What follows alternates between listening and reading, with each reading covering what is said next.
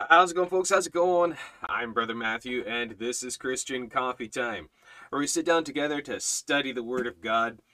And here we are, coming close to our wrap up of 1 Corinthians. So please go grab your Bibles, notepads and pens, and turn with me to 1 Corinthians chapter 15. And we're going to pick up where we left off in verse 12. So previously, on Christian Coffee Time, we were talking about the gospel of Jesus Christ itself, what it is, how Jesus taught it, and what we believe. Then we see the Lord God, Jesus Christ, as scriptures flat out say, and how he saves by grace through faith by belief alone. And then we take a look at the details of the work of Jesus Christ, what all was required. What did Jesus fulfill? What is the fullness of the gospel and the work of Christ for our salvation, to save our souls? So we did a walkthrough from verse 1 to 12, and taking a look at Paul's declaration of the gospel. And we compare that with what Jesus taught and what the other disciples taught, and we compare this with the prophecies, seeing what Scripture says all across, being like the Bereans, searching these things out to see if they are so. So now that we've touched on this, I actually have a question that was posed. Someone sent in an email. Tiffany has a question here regarding the crucifixion, regarding the gospel of Jesus Christ, referring specifically to the blood of Jesus Christ, but specifically about the blood. About Jesus' blood, how is his blood holy? How does his blood have power? And how does Jesus' blood forgive us and heal us? Great question. Great question. Now, when we take a look at the person of Jesus, it would kind of seem to not really make sense if Jesus was just a normal dude. He was just a normal guy. He was just like you and me, just a normal person. His blood would be literally no different. Everything of his being would be no different than you or me. It was just some individual hanging on the cross that the Romans are beating up, some guy that was preaching religion or whatever, and that he shed his blood and died on the cross, was buried. Okay, so his blood would be nothing different about this. But, however, when you take a look at what the Bible says about the person of Jesus Christ, and how Jesus is the Christ, which is the Christ is the Spirit of the living God, the promised Spirit of God that would come down and would interact with us. It would teach us, and then we see the prophecies, open the eyes of the blind and heal the sick, and all these, raise people from the dead, and then how he'd be betrayed into the hands of sinful men and be put death for our sins, and he would be resurrected. We see in Acts chapter 20, verse 28, that it says, God purchased the church with his own blood, God's blood. So, as the Bible says, the life is in the blood. Life is in the blood. And then we see Jesus he says, I have power to lay down mine own life and take it up again. No man taketh it from me. And Jesus goes on to say how he gives eternal life. Eternal life. He gives eternal life. I can't give you eternal life. You can't give me eternal life. So we see life is in the blood, as the Bible says, and in Jesus, in him, is everlasting life. He has power over life, over death. He has power over all things. Furthermore, as we also see, because we are descendants of Adam, and Adam brought sin into the world by his transgression, and thus sin is passed down through the generations, and it's passed down through the blood. Sin is in the blood. Sin is in the flesh.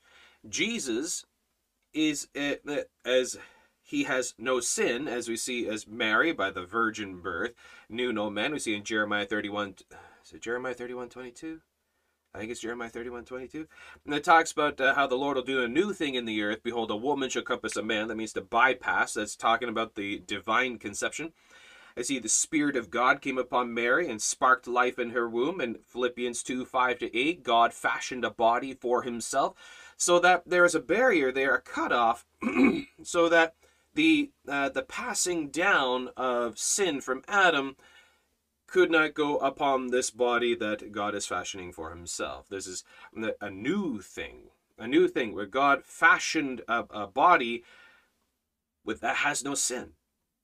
And so the blood in the body of Jesus is special, sinless. And not just this, but is literally the fashioned body for God himself, for his own body, that his Spirit would inhabit. Jesus says, "You've seen me, you've seen the Father. I am in the Father in me, I and the Father are one."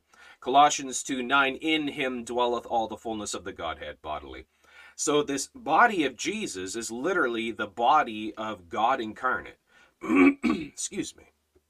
And so therefore everything of this body would be a reflection of God himself. We see in the blood of Jesus Christ is the eternal power. It is the eternal power, as the eyes, the mouth, the ears, everything about him. It pictures and shows and illustrates that God sees all things, knows all things, hears all things, and he speaks all things. He speaks all power. The words, they are spirit, they are life, as Jesus says. So when Jesus shed his blood, he shed a holy blood, because the blood is holy because Jesus is holy, because Jesus is God. His blood is holy. It's a reflection of him. So he sheds his blood for our sins, which, as God had said, that the penalty for sin is death and blood, so he gave the penalty. Now, I want to address something in your questions, is how does the blood forgive us? Well, we also want to be very careful in this. The blood in and of itself is not what forgives us. The blood is the penalty for sin. That there must be a shedding of blood and a death for the penalty of sin. God is the one that forgives us, because the atonement was given, because the price was paid, death and blood, by the Lamb of God, who shed his blood and died for us. Because that was fulfilled, he can forgive us. He can forgive us because the blood of his Son is on our case. It has cleansed us, washed us clean. And he looks as he sees that he has purchased us with his own blood. Excuse me. So the blood itself does not forgive, does not heal. He does, because the blood of Christ has been placed upon us. So we got to be careful with some of the lingo there. It's like saying, it's similar to saying how, holy water, that water can cleanse and protect, or the wine and the bread can forgive sins. No. He forgives, he heals, he does all these things because the blood of Christ has cleansed us and has paid our sins.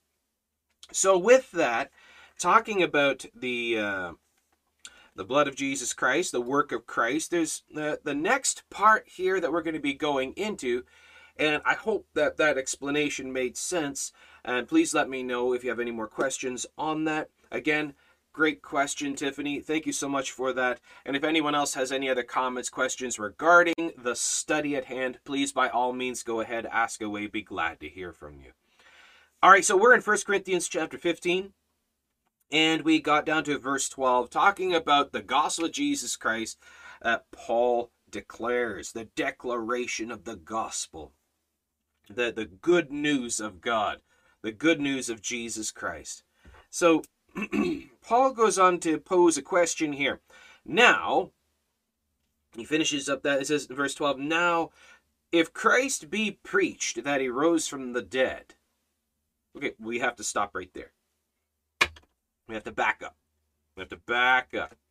Let's go back to Isaiah chapter 53. Go back into the Old Testament.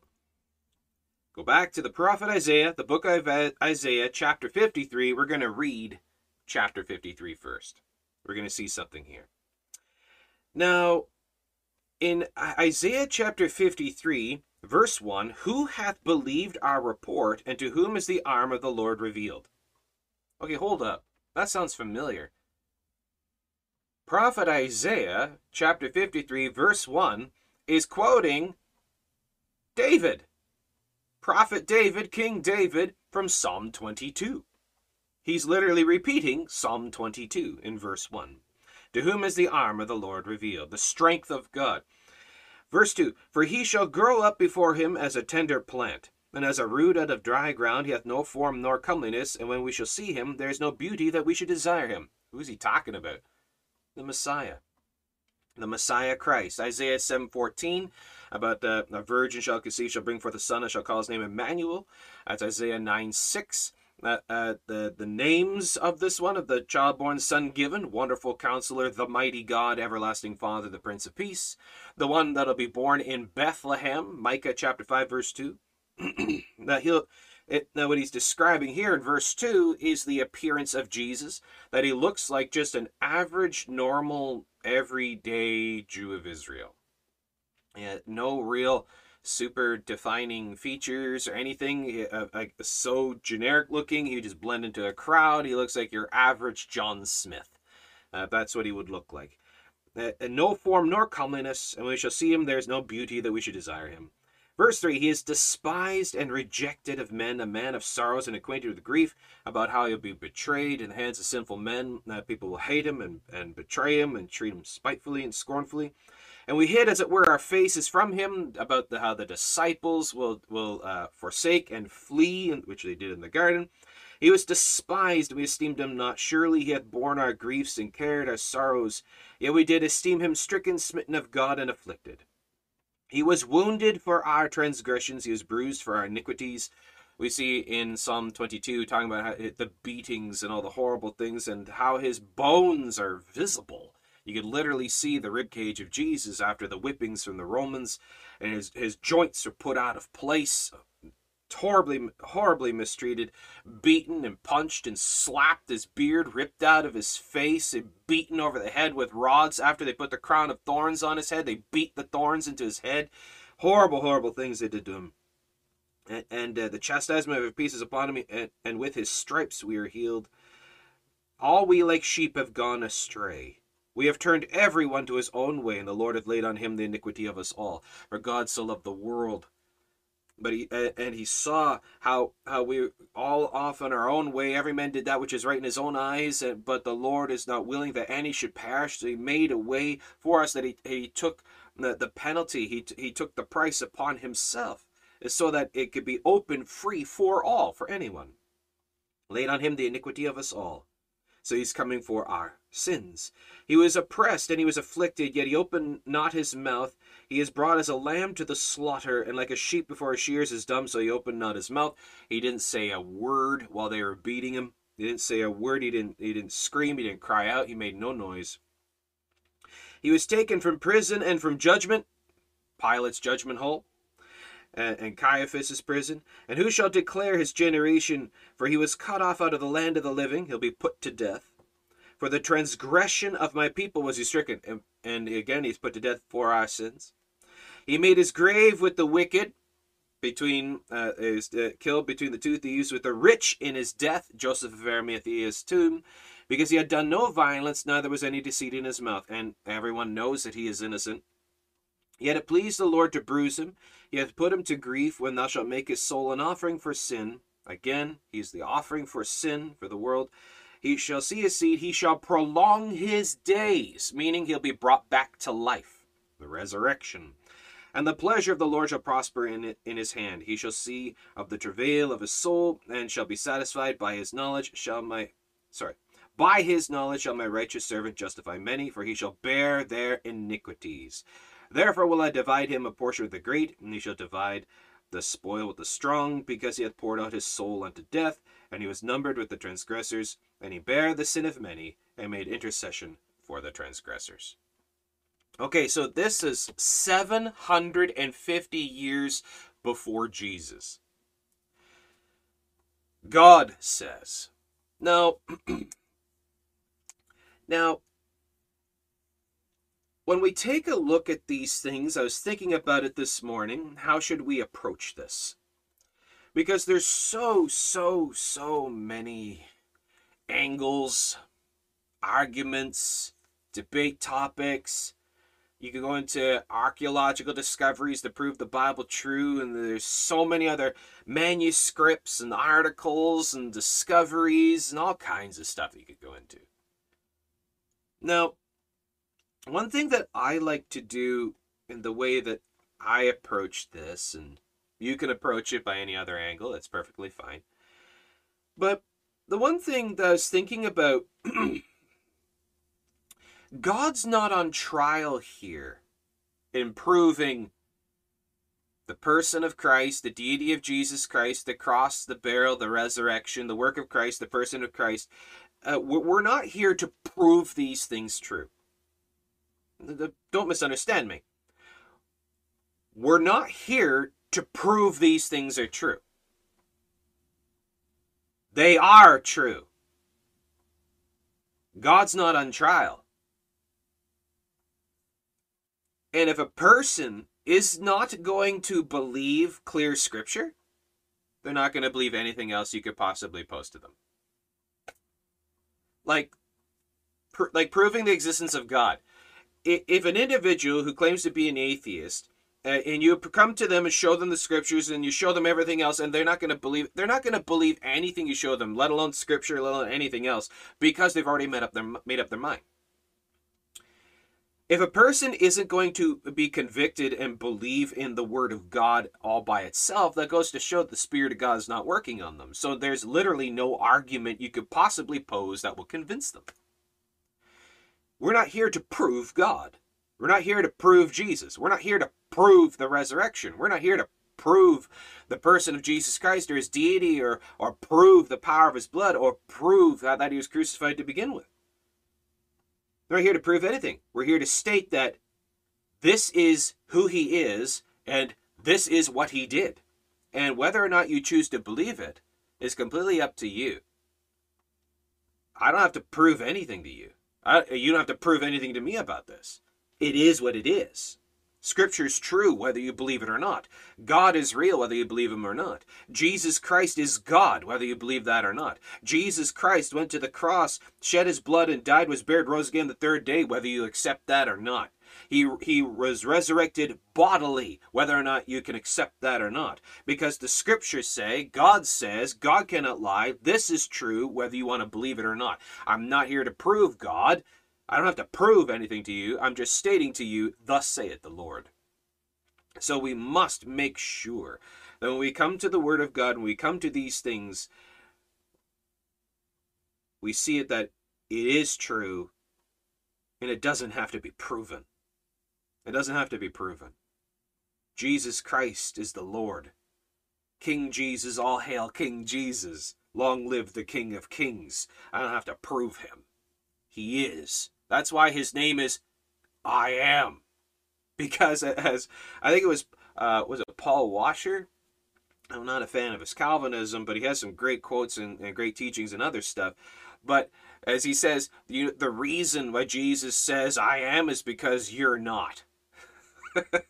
I like that. I really like that.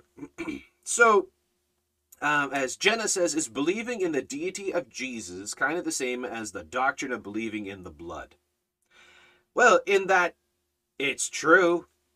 They're both absolutely true about the blood of Christ, and that the blood of Christ is the blood of Jesus Christ. The blood of God was shed for us, shed for the world, shed for all our sins, and he paid the price, the atonement for all our sins, that absolutely in that way. And Jesus, as he says in John 8:24, if you don't believe that I am, you'll die in your sins. And the deity of Jesus Christ is absolutely true. And if you do not believe the deity of Christ, you're going to go to hell. If you do not believe that Jesus Christ shed his blood on the cross for your sins, you are not saved. You're on your way to hell.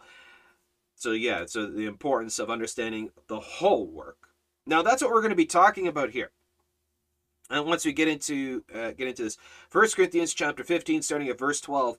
Now, if Christ be preached that he rose from the dead, which he did, and he proved by many infallible proofs, how say some among you that there is no resurrection of the dead? Okay, now this is interesting.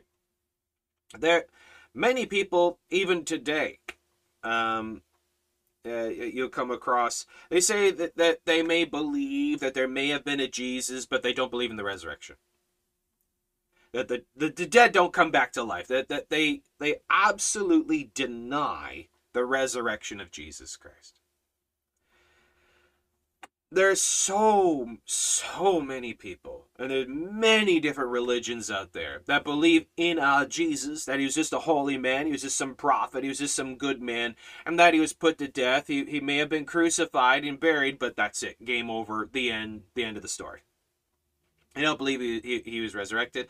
There are many religions that even claim to have the very grave of Jesus, where they say he's still buried to this day. Hinduism actually has a spot where they say this is the grave of Jesus.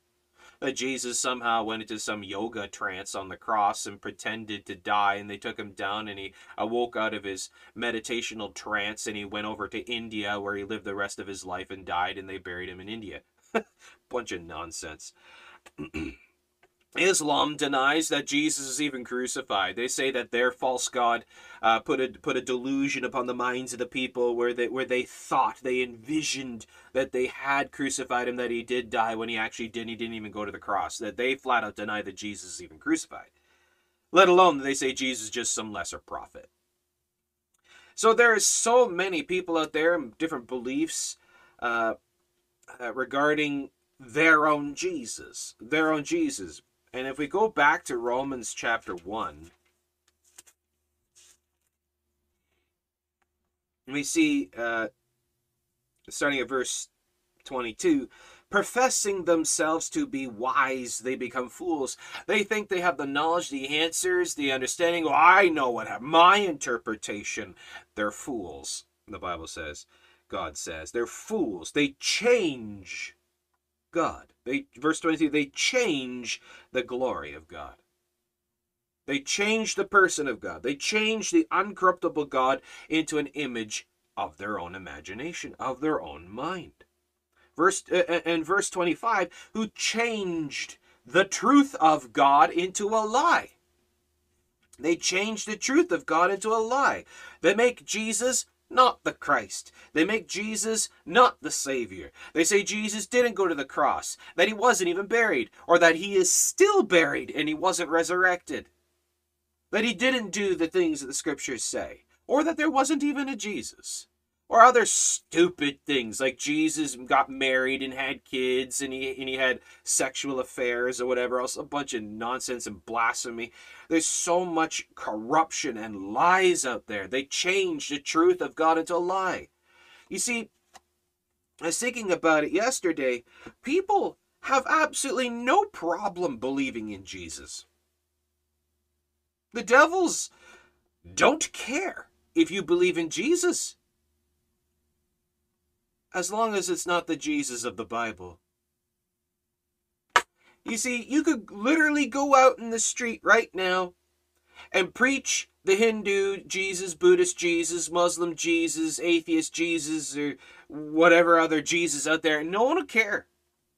But the moment you go out there and you start preaching the biblical Jesus, that's when the devils go nuts. That's when all hell goes nuts. That's when all the wicked and unreasonable and wicked men come upon you to try to silence you, because the dead love dead things and men love darkness rather than light, because their deeds are evil.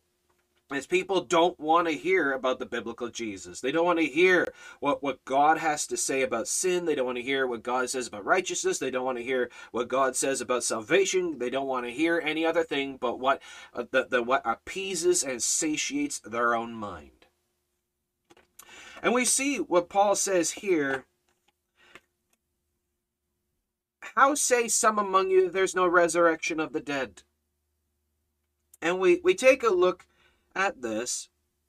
Now, who in the Bible specifically was actually named as individuals who deny the resurrection, deny that there is a resurrection, deny that God could resurrect, and all that? Well, we go over to Acts chapter 23, verse 8. Acts chapter 23, verse 8. The Apostle Paul is contending for the faith between the Pharisees and some others. And Acts chapter 23, verse 8, Paul realizes that in this area where he is, where he's debating with them, all these Jews, different ones, the Pharisees, he noticed that there's a couple of different sects. There's the Pharisees and the Sadducees. There's another group. The Pharisees believe in miracles, believe in angels, believe in the resurrection. They believe in all that kind of stuff. But then there's this other Jewish sect called the Sadducees. And Acts 23, verse 8, for the Sadducees say that there is no resurrection, neither angels nor spirits. But the Pharisees confess both. Okay, for some weird reason, which is a question that I have still to this day, and I honestly don't understand how by Jewish law the Sadducees were even allowed to be a thing. Yes, I know that the law is corrupted and all that kind of stuff, the Pharisees, but the Sadducees are downright heretical. Clearly, blatantly heretical. I don't understand. I don't understand how the Sadducees are even allowed to be a thing, but they were. And they had great influence to the point that they were a ruling council of the Jews. They're right up there with the Pharisees, holding the same level of authority and power. Okay. But anyways, the influence of the Sadducees and their heretical teaching, which spread a lot, and just as the Judaizers will follow the Apostle Paul to deceive people and drag them back into law-keeping and to deny the gospel of grace, which Paul was preaching, the Sadducees were also influencing because, well, they don't believe what the Pharisees believed, and they don't believe what Paul believed, and they also wanted to spread their own thing. So it doesn't say. Now, this is where I got to clarify something. The scriptures do not say that the Sadducees were following the Apostle Paul and spreading their thing, or that they went to Corinth. That I'm aware of. I haven't read that. Correct me if I'm wrong. But it's just that denying the resurrection right there, a big thing that the Sadducees are spreading and teaching. Now, there is an aspect there. We do see Paul. He went to Athens, and he's preaching to the Greeks. And when he is preaching to the Greeks on Mars Hill, that is preaching Christ. And when he mentioned the resurrection of the dead, many scoffed. Many denied it because they don't believe that the dead can come back to life. So there is that too. So it's possible, either influenced by Greek culture of denying resurrection, or it could be influenced by the Sadducees. So either way, the belief of the denial of resurrection seemed to be a thing that was spreading even in this church. Now, let me just pose you a question. Can an individual be a born-again Christian and deny the resurrection of Jesus Christ? Can an individual be a born-again Christian and deny the resurrection of Jesus?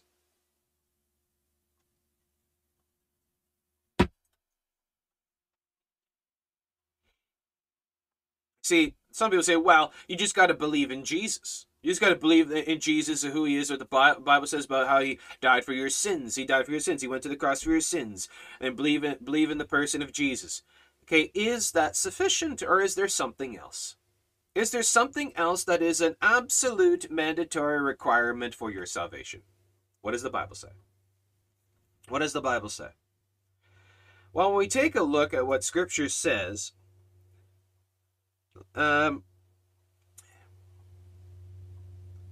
sorry, Troll says, it started lagging when you were talking right now. Alright, well, we'll just keep going on. YouTube doesn't like the gospel of Jesus Christ. Okay. Now, it says, now if Christ be preached that he rose from the dead, how say some among you that there is no resurrection of the dead? Okay, Troll says about being born again. Can you be a born-again Christian and deny the resurrection of Jesus Christ? That's my question. Can you be a born-again Christian and deny the gospel and deny the resurrection of Jesus Christ? Let's see what Paul says. Okay, so how say some among you there is no resurrection of the dead? Verse 13, but if there be no resurrection of the dead, then Christ is not risen. And if Christ be not risen, then is our preaching vain, and your faith is also vain. Yea, and we are found false witnesses of God, because we have testified of God that he raised up Christ, whom he raised not up, if so be the dead rise not. For if the dead rise not, then is not Christ raised. And if Christ be not raised, your faith is vain, ye are yet in your sins. Then they also which are fallen asleep in Christ are perished. So, right there, we see that the Apostle Paul is establishing something very important. Now, we also need to back up just for a moment, and we need to take a look at the Apostle Paul. Who is he? An apostle of Jesus Christ, established by Christ. Now, if we take a look at what it says over in Peter, about how the Spirit of God spoke to his holy servants and told them what to write. Now, all Scripture is inspired by God, given by God. God breathed. That's what it says in Timothy. That all Scripture is God breathed. That God spoke it. God inspired it. God taught it. And God preserves his word unto all generations. His word is above his very name. Not one jot, nor one tittle. That's the smallest mark in the Hebrew and the smallest mark in the Greek. Not one jot, not one tittle should always pass in the word of the law to all be fulfilled. It's preserved into all generations. So therefore, we know that from Genesis to Revelation is given by God, established by God, canonized by God, not man. Man did not canonize Scripture. No council of man canonized Scripture. You had to figure out what are the true books of the Bible. That was never a thing. That was for the Catholic Church, not the born-again Christians. The born-again Christians have always had the Scriptures completed, canonized, fulfilled. It was the cults that had to try to figure out what was Scripture or not. The Orthodox and the Catholics and the cults, they had to do that. But the born-again Christians have always had the Word of God, preserved by God, kept by God, uncorrupted, unchanged, established forever. And that the Apostle Paul flat out says right here, inspired by the Spirit of the living God in the mind of Paul, God says through Paul, the resurrection is a mandatory requirement for salvation. That if Christ is not resurrected, you're still in your sins, not saved. So therefore, to deny the resurrection of Jesus Christ, you're not saved. You must believe in a few things to be born again saved, as what the Scriptures, the Word of God, the Bible, flat out says.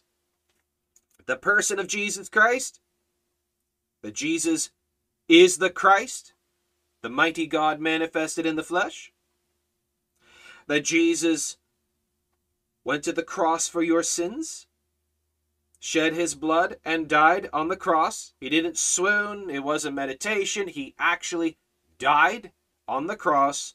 He shed his blood and died on the cross. He was buried for 3 days. He rose again the third day. He rose again the third day, bodily, as the Bible says. These things are required. Now, to understand as well, as a part of this, it is finished, meaning he did all the work. He did all the atonement. Nothing else is required. We're saved by grace through faith in the work of Jesus Christ. By grace, by the grace of God, through believing faith, you're saved because of the work of Jesus Christ. Nothing else is required. So to add to it, if you add anything else to it, you're not saved. We're saved by grace through faith, by belief alone in the Lord God Jesus Christ alone, of his work of shedding his blood and dying on the cross and being buried, rose again the third day. That's what the Bible says. To change that, to modify that, to corrupt that, you're turning into a false gospel. You change the truth of God into a lie. And lies won't save you. Lies won't save you. All right, so Jenna has a follow-up here about believing in the deity of Jesus Christ the same as believing in the blood of Christ, the doctrine of the blood of Christ. She says, I ask because I didn't understand the whole doctrine of the blood atonement, but once I believed his deity, then everything else made sense and I believed it all. There you go. You understand that to understand the blood of Christ, you got to understand the person of Christ. Now, as I established at the beginning of this video about the importance of understanding that Jesus is God. That's what makes his blood holy. That's what makes his blood capable of being the full atonement for all people, for anyone who would believe. So the reason why his blood is so powerful is because of his person, because of who he is. So yeah, the same thing is you want to understand about the work of Christ, the cross of Christ, the burial, the resurrection, the whole life, the person, identity. To understand everything about him, you have to first understand his deity, that he's God. If you deny his deity, then none of the rest will make sense. Jenna says, some make me think I didn't get saved then because I didn't understand the whole doctrine of blood atonement. But I believe he died for my sins and rose again, just as the Bible says. Again, it doesn't matter what other people say. It doesn't matter what other people say. It matters what Scripture says. What does Scripture say? The Bible, the flat-out, clear-cut Bible. What does it say? How am I saved? Understanding in the person of Jesus Christ, according to Scriptures, of his deity. Understanding what he did on the cross, and he was buried and rose again the third day. Do you believe that? Now, there's a difference here. Like, for example, about like some people regarding, the Godhead. They may not understand exactly how the Godhead works, but they believe it. There are some things about the Bible I don't understand, I don't get it, but I believe it. You may not understand all things about the person of Jesus Christ, but you believe in him. You believe that he is God. You believe that he went to the cross for you. You believe that he forgave your sins. You believe that he shed his blood and died, was buried, rose again the third day. You may not understand how that all works, but you believe that. That's what's important. That's what's important, that you believe it. You know it's true. You believe it. And that's where the Lord then, by his Spirit, will teach you and guide you and give you understanding over time. You grow in understanding. You grow in knowledge. So some people saying you got to have all the knowledge before you can be saved. Well, those people are nuts. Don't worry about them. Okay, so where are we? Verse 14. And if Christ be not risen, then is our preaching vain. Now, Christ be not risen. Now you notice the words here. This is why it's so important to slow down. Slow down your reading. Read word by word, line by line, verse by verse. Slow down. Look what he says. If Christ be not risen. He didn't say Jesus. Did you notice that? He didn't say, and if Jesus be not risen. He didn't say that. He said, if Christ be not risen. Because Jesus is the Christ. Because again, what is Christ? What is Christ? Christ is the Messiah, which is what? The Spirit of the living God that would come down, would take upon human form. Jesus is the Christ. It's the Spirit of God. And Jesus says, the words that I say unto you are not mine own words, but are my Father's which is in me. The works that I do are not mine own works, but are my Father's which is in me. The Spirit of God was speaking and working through this body that he fashioned for himself. So we see here then, Christ be not risen is showing right there an emphasis on the deity here. God's not dead. God is not the God of the dead, but of the living. Christ is risen. God is risen. God is alive. You can't kill him. You can't kill God. Jesus is God. So the Spirit of God is able to raise the dead. Now, how hard is it to raise the body that he fashioned for himself? As Jesus says, I have power to lay down mine own life and take it up again. How? Because the Spirit of the living God is the very spirit of that body. My spirit is within me, and the body without the spirit is dead. The body without the spirit is dead. The body without the spirit is dead. He bowed his head and gave up the ghost. The spirit left the body dies. The spirit comes back to the body's alive. And he heals himself of all the wounds and everything else, except for the nail scars and the spear hole. So how hard is it for the Spirit of the living God to resurrect his own body back to life? Think about that one for a moment. You see, so many people scoff and mock and disbelieve and deny and make excuses for all the things that Jesus did. Turning water to wine, walking on water, feeding the thousands and healing the sick, raising the dead. So many people make excuses for that and deny that and all kinds of other things. But when you just read the Bible, you see Jesus is the Christ, which is God. And then once you understand that Jesus is God manifested in the flesh, the same God that made all things, how hard is it to believe in the rest of what Jesus did? Like, I don't understand. But again, the things of the Spirit understood by the Spirit of God. If you have not the Spirit of God, you're not going to get it. But when you pay attention to the specific words, Christ be not risen. If God is not risen. See, now we get the emphasis here. So, just as the one question by Dana, those who confuse Son of God with God. Okay, here's a very simple trick to understand what Son of God means. All right? Son of God literally means God the Son, the body of God. That God is the Father of the body that he made.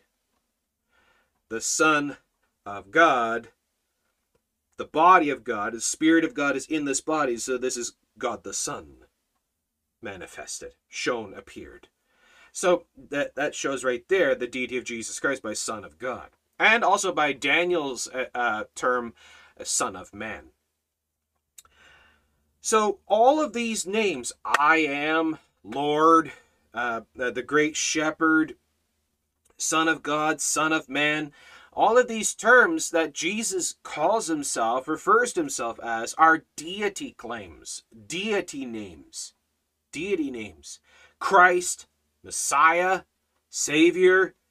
And if Christ, which means God, if Christ, God, be not risen, if God is not risen, what would be the implications? Think about that one just for a moment. What would be the implications if God is still in the grave? If God does not have power over death, what are the implications?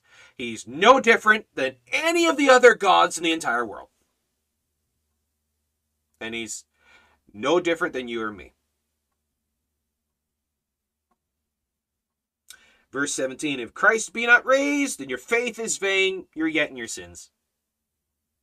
Go, eat, drink, be merry, for tomorrow we die. Then there's no point. There's no point, no power, no purpose, no value, no reason. That the whole thing, the whole Jesus thing is irrelevant. And then he's dead, he's gone, he's buried, he has no power, he can't raise himself. Do you see how important it is to believe in the resurrection of Jesus Christ? You see the absolute insanity of individuals who say, well, Jesus, he resurrected, but not bodily. He resurrected spiritually, not bodily. If Jesus, the body, is not resurrected, then the prophets are liars, which means God is a liar.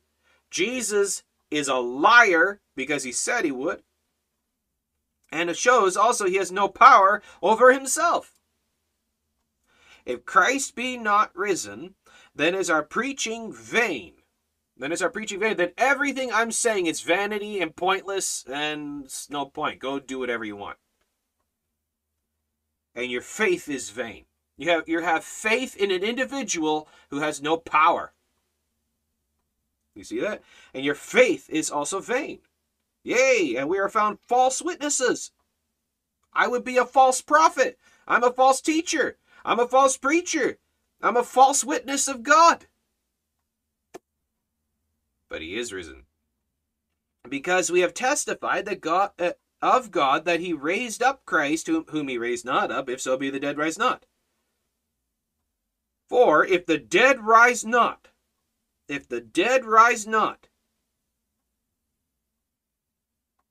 then is not Christ raised. And if Christ be not raised, verse 17, here's the crux of it. And if Christ be not raised, your faith is vain, you're yet in your sins. Salvation from your sins directly hinges upon the resurrection of Jesus Christ. Now I want to emphasize something here, and I want to be very careful with this, and I want to make sure you don't misunderstand me.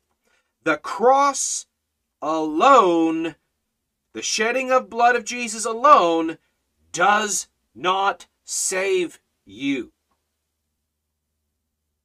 It takes the full work. The full work. The shedding of the blood, because without the shedding of blood there's no remission of sins. The wages of sin is death. The wages of sin, so there must be a shedding of blood and a death. Then we see the resurrection is what gives life. Because we see right here, you're yet in your sins if he's not raised. So, the full work of Christ, which we read by Isaiah chapter 53, the full work of the Messiah Christ for salvation is the death, burial, resurrection. The death, burial, resurrection. It's like a 3-step process. If we could say, I want to be careful with that, it's like that. It took all of this, the death, burial, resurrection, to save you. Because by this we see that there must be an atonement of blood for sin. The penalty of sin is death. So Jesus shed his blood for your sins. He died to pay the price for sin, which is the penalty. This is the requirement. But he shows he has power to give everlasting life and salvation over sin and death.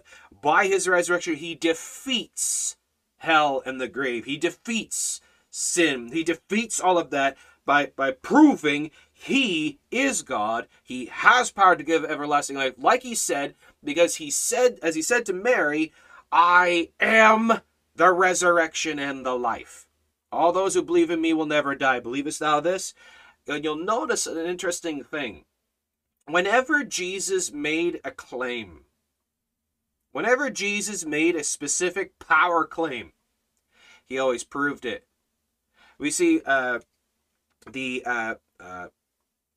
practical, the theory and the practical. The theory, which is the teaching, and then the practical, the hands-on, an actual example of this, a proof of this. Like he says, I'm the resurrection and the life, and he resurrects Lazarus from the grave. So whenever God says something, he proves it. And God says, this is what is required for your salvation, the full work of Jesus Christ. You can't preach the gospel of Jesus Christ without preaching the resurrection. You can't preach about the work of Jesus Christ without preaching the resurrection. You can't preach about the cross without preaching the resurrection, because they go hand in hand. It's all part and parcel. You can't say you believe in Jesus and deny the resurrection. You can't say that Jesus is God and deny the resurrection. The resurrection is the ultimate proof of his deity.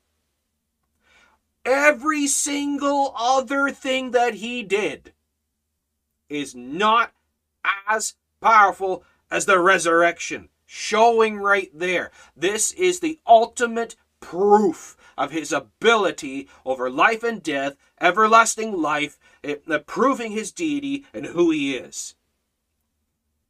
They didn't kill him. He laid down his life.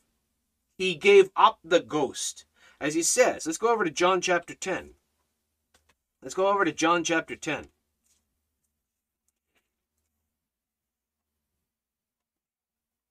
In John chapter 10, verse 17, therefore doth my Father love me, because I lay down my life. I lay down my life, that I might take it again. Bring myself back. No man taketh it from me, but I lay it down of myself. I have power to lay it down, and I have power to take it again. This commandment have I received of my Father. He shows his true power, his true deity, his true love, his true fulfillment of the whole work by deliberately giving up his own life and bringing himself back again. It takes the whole work. This whole work is the whole point, the whole purpose, the proof of his love for you, by laying down his life and bringing himself back again. Because who would he be if he didn't bring himself back again? He'd be no different than any other so-called person who claimed to be a god. Jesus claimed to be God, and he proved it. He proved it. Every other prophet has died. Every other person who's ever claimed to be a god has died. They're still dead. They're still dead. This reminds me of a few years back. Some of you older folks who've been in Christian Coffee Time since the beginning, some of you might remember this. Years ago, I used to be on another platform called Periscope. And I moved from there over to YouTube a few years back. But when I used to be back on Periscope, I had a lot of debates. A lot of people would come in. A lot of people coming to challenge.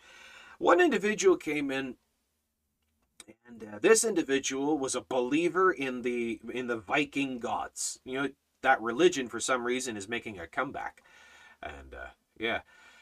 And he was a full believer in the Viking gods.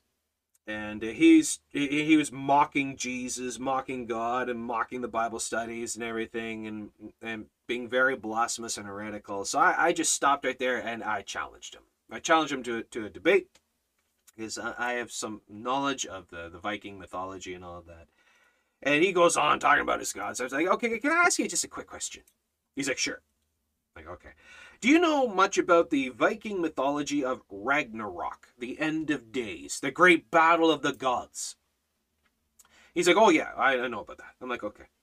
So you understand how in according to the Norse mythology and all that, the teaching of Ragnarok, that many of the gods, pretty much all but one of them actually survives, and all of the other gods die. Like literally cease to exist. They're gone, permanently dead, gone. He's like, oh yeah, no, I know about that. I'm like, okay, I got a question for you about that. How are they gods if they die and stay dead, game over, the end? How are they gods? You see, Jesus is God. He was put to death, but he brought himself back to life, and he is still alive. All of those Norse gods are dead and gone, game over. Jesus is God, they're not. He was silent for a minute. And then he came back with, tell me more about Jesus. So I gave him the gospel and he got saved right there in the broadcast. This is awesome. Praise the Lord on that. But shows the power of the resurrection. How is Jesus different than any other so-called God if he didn't resurrect from the dead? If he didn't bodily resurrect from the dead? The bodily resurrection of himself. Who amongst us can resurrect ourselves from the dead? Oh, sure, we can die and our spirits can go on, but we can't resurrect ourselves from the dead. Oh, Lazarus and many other people were brought back to life. Through the scriptures, you see many people coming back to life by the power of God, but not by their own power, but by Jesus' own power. As we read in John 10, I have power over life and death. He gives eternal life. He accepts worship. He claims the names of God. It's in his name the devils are put to flight. It's in his name we pray, in the name of Jesus, which is the name above all names, at whose name every knee will bow. Look what he says in John 10, verse 27. My sheep. He claims my sheep. What does he say earlier? In chapter 10, verse 11. Look at chapter 10, verse 11 of John. John chapter 10, verse 11. What does Jesus say? I am the good shepherd. I am the good shepherd. Psalm 23, the Lord is my shepherd. All uppercase Lord. Jehovah God is what that means. Jesus right here in John 10, verse 11 claims to be Jehovah God, the great shepherd of Israel.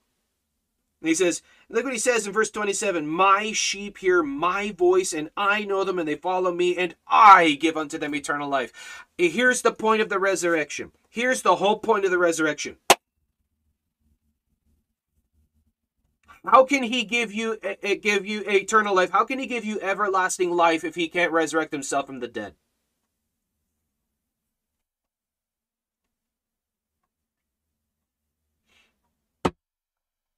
How can he give you everlasting life if he can't resurrect himself from the dead?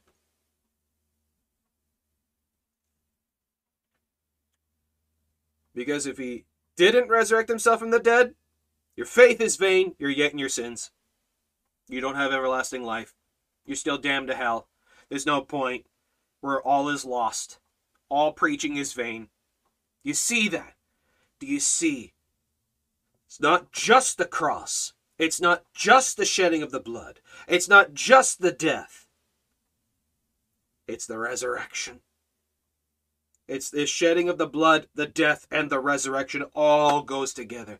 The cross, the burial, the resurrection, it's all the solid work of Jesus Christ. It's all the work there. Proving it all. The atonement was finished. It says it is finished, referring to the atonement. The atonement for sin. Then we see the cap on this. The proof of the power of everlasting life is the resurrection. That Christ fulfilled it all. And if Christ be not raised, then he's not God, and you're yet in your sins. Tell me you understand that. Please tell me you understand that. Please tell me you get that. If you have any comments, questions, issues, insights on that, please let me know. Now, as some people will completely misunderstand, they'll cherry pick, and they won't be listening properly. They'll say that Brother Matthew says the blood of Jesus is insufficient. No, I never said that. I never claimed that. I'm saying that it's the whole work. There needed to be the shedding of the blood. There needed to be the death, and there needed to be the resurrection.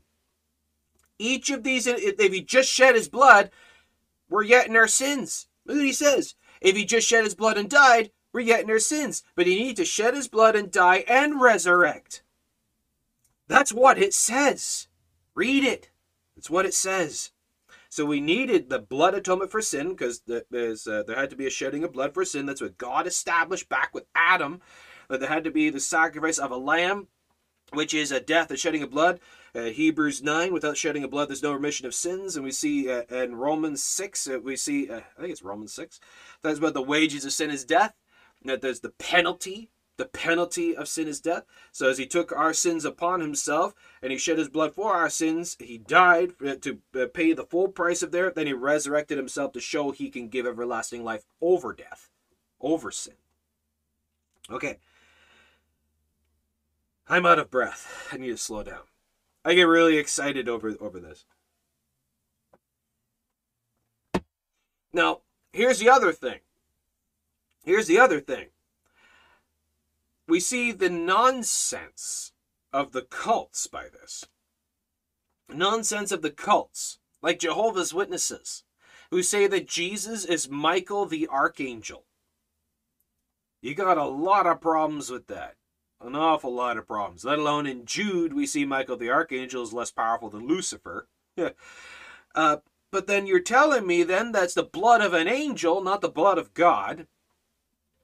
You're telling me that an angel accepted worship, which is blasphemy. You're telling me an angel claimed the names of God, which is blasphemy. You're telling me that salvation comes by an angel and not God? It makes no sense. A complete corruption by that. You see, Roman Catholicism, where they make Jesus an incompetent baby and he needs his mommy. But more than that, okay, what is the whole point of the crucifixion of Christ, the resurrection of Christ, if, according to Roman Catholicism, is Mary the grand redemptress? That she's the one that redeems you. How does Mary redeem you when she didn't pay anything? She didn't shed her blood and die. She wasn't resurrected. She did nothing. Jesus did the work. Why is she called the grand redemptress? Jesus is the grand redeemer. He's the redeemer, not Mary. He's the one that saves you, not his mommy. He's the one that paid the price and did all the work. And the scriptures say he's the one that saves. He gives everlasting life, not his mommy. And you see, Roman Catholicism gives all the glory to his mother. And we see Islam flat out denying the very crucifixion. And you see how every single other belief system in the entire world attacks the work of Christ in some way, shape, or form. Either by reducing his sovereignty, changing the cross, changing the burial, changing the resurrection, or changing the very purpose that it's all for grace. Like Seventh-day Adventism. They say they believe in the deity of Christ. They say they believe in the cross, the burial, the resurrection. They believe in all of that, but then they tack on to it that you need to also help him save you because you have to keep the law, because if you don't follow the law, you won't enter heaven. That's the investigative judgment doctrine of Seventh-day Adventism. So we see the importance of this. We could go into all kinds of other outside source arguments, but Scripture alone is sufficient. And again, like I said earlier, God is not the one on trial. You are. That the Scriptures are true. This did happen. This is how it is. It wasn't changed. This is who Jesus is. You either believe it or you don't. You either believe it or you don't. We don't have to prove this. I'm just showing you what Scripture flat out says. That the Scriptures don't have to be proven.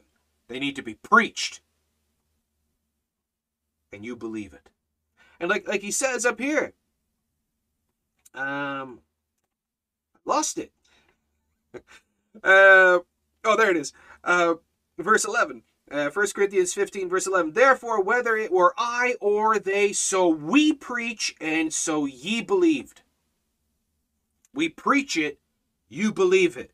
He doesn't say, we argue it, or we have to prove it, or we have to persuade you. He says we preach it. I don't have to try to sway you. I don't have to try to win you over. I'm just telling you what it is. This is what it is. And right here, what does that show? What does that declare? Boldness. Boldness. And belief.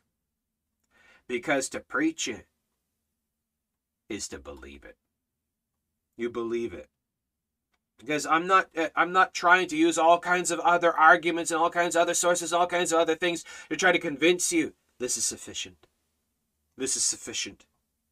I don't need anything else. I just need to know what this says. I just say what this says, and that's sufficient. To believe Scripture. Not to believe it with a conviction. To believe it with a conviction. You're going to tell others very dogmatically. You're going to tell others very adamantly, very clearly, this is what it is. This is who Jesus is. This is what he did. And this is what you must do. This is what you must do. You must believe on the Lord Jesus Christ and thou shalt be saved. Because he has power to save you. How do you know? Because he resurrected himself from the dead. Well, I don't know about that. He flat out said he would. And he did. He kept his word. God cannot lie. Look what Paul says. Verse 18. Then they which are fallen asleep in Christ are perished. If in this life only we have hope.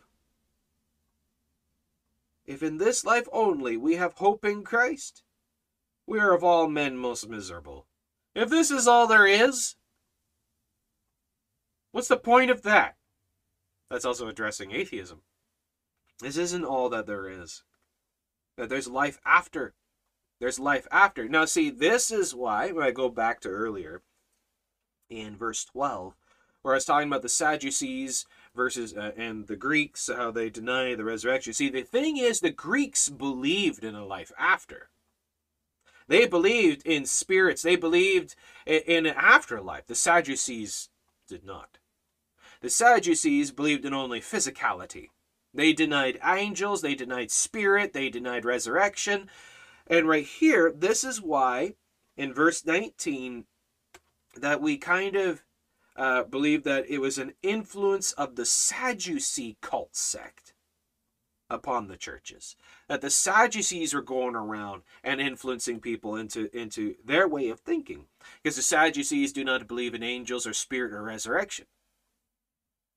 As you see in verse 19, if in this life only we have hope in Christ, we are of all men most miserable. So right there, he's addressing the false theology, the false doctrines of the Sadducees. Now, we see something interesting here in verse 19 is a cross-reference with John chapter 5.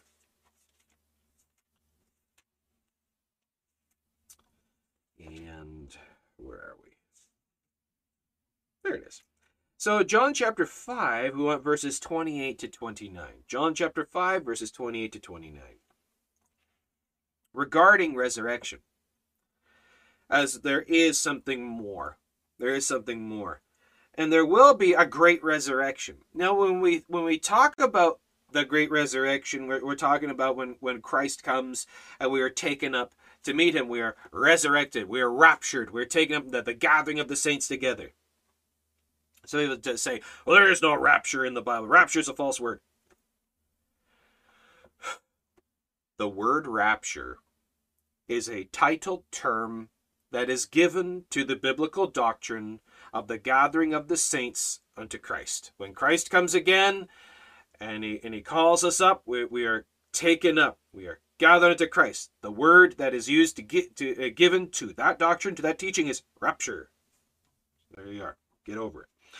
All right, so in John chapter 5, verses 20-29, many people may have read this, but it hasn't really clicked, or they don't remember this, that there's another rapture. There's another resurrection. There's another change.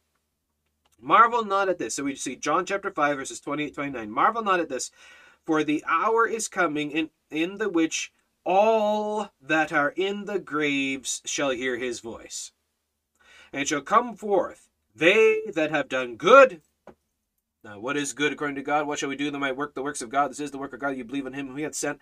The goodness of God, that we see that which is good unto God is to believe in the Lord Jesus Christ. Those that have done good. It's not talking about works-based or any of that kind of thing. I'm talking about those that have believed in the Lord. Because look what he says. Those that have done good unto the resurrection of life. Who's going to be given eternal life? Who are those that receive everlasting life? Those that believe in the Lord Jesus Christ. Okay. Shall come forth they that have done good unto the resurrection of life, and they that have done evil unto the resurrection of damnation. That's interesting. Now, John chapter 5, verses 20-29, those are the red letters. That's Jesus talking. Jesus says. There's two resurrections. Jesus says that the believers will be resurrected into everlasting life, and the unbelievers will be resurrected. Now, what does that mean? What does that entail? Bodily.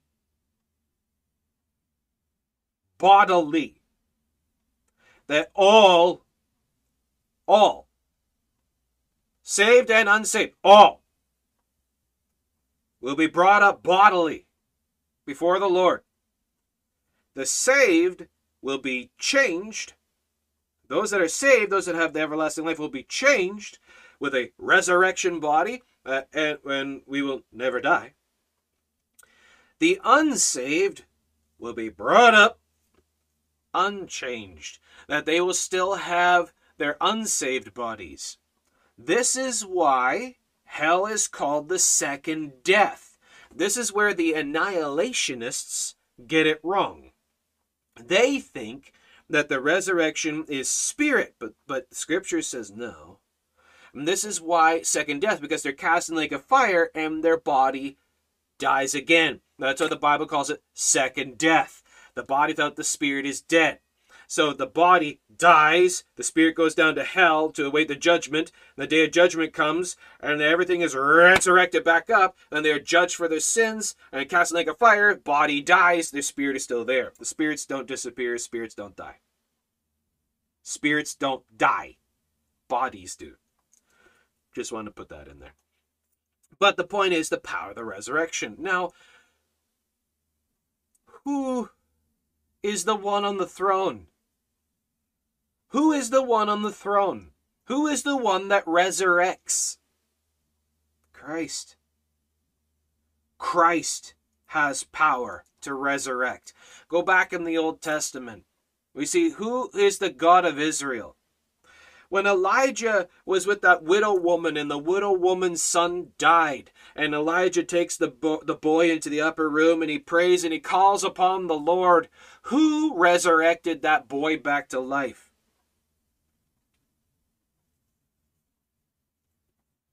We see all throughout the Scriptures the one who has power, the one who has life, the one who has life, the one who does all of this is God.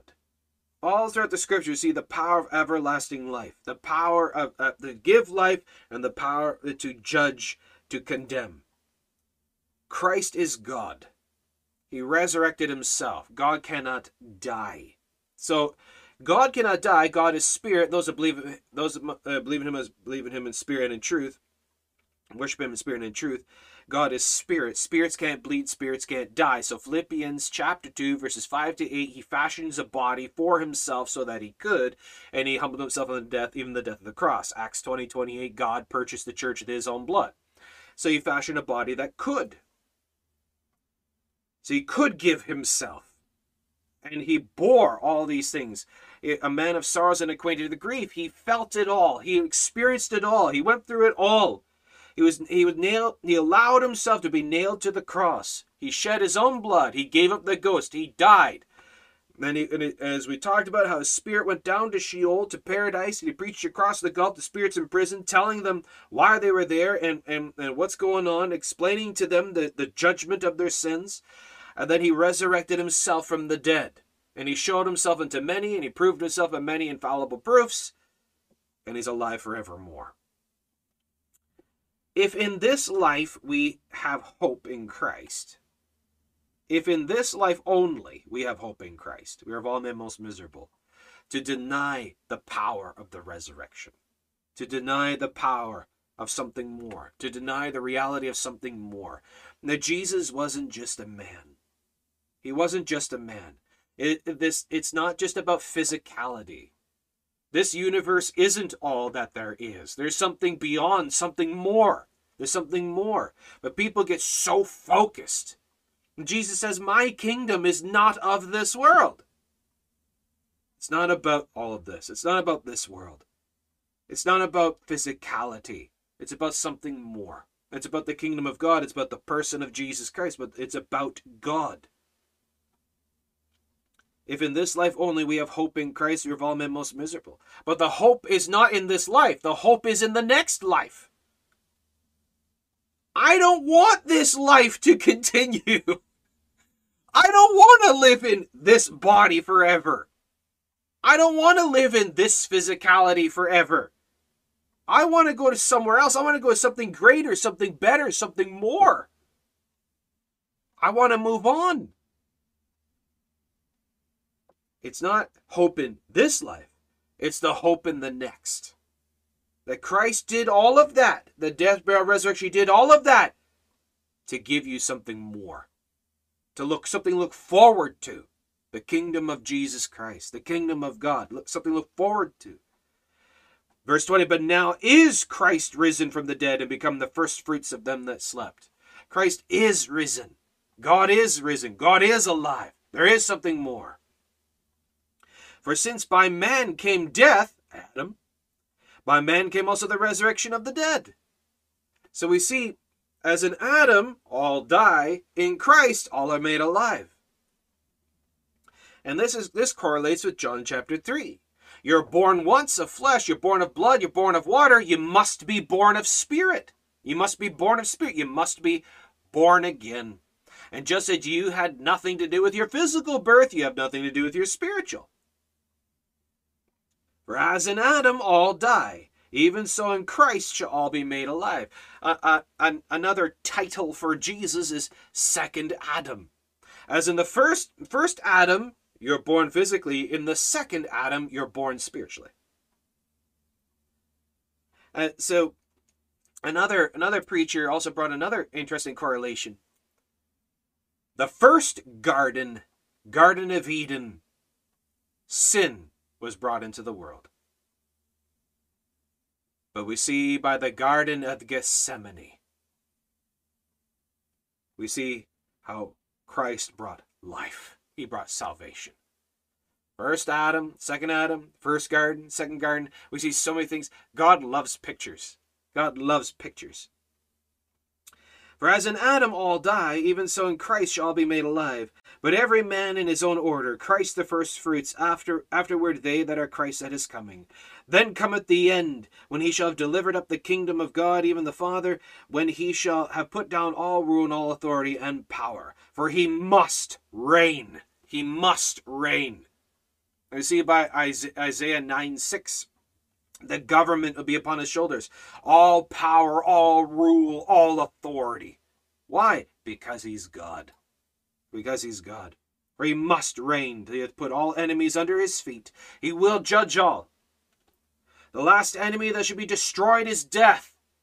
We see that he has power over life and death. He, as the mighty judge, sitting on the throne, and that last day, that last and terrible day of the Lord, of the great judgment, God will lay hold on death and cast death into the lake of fire.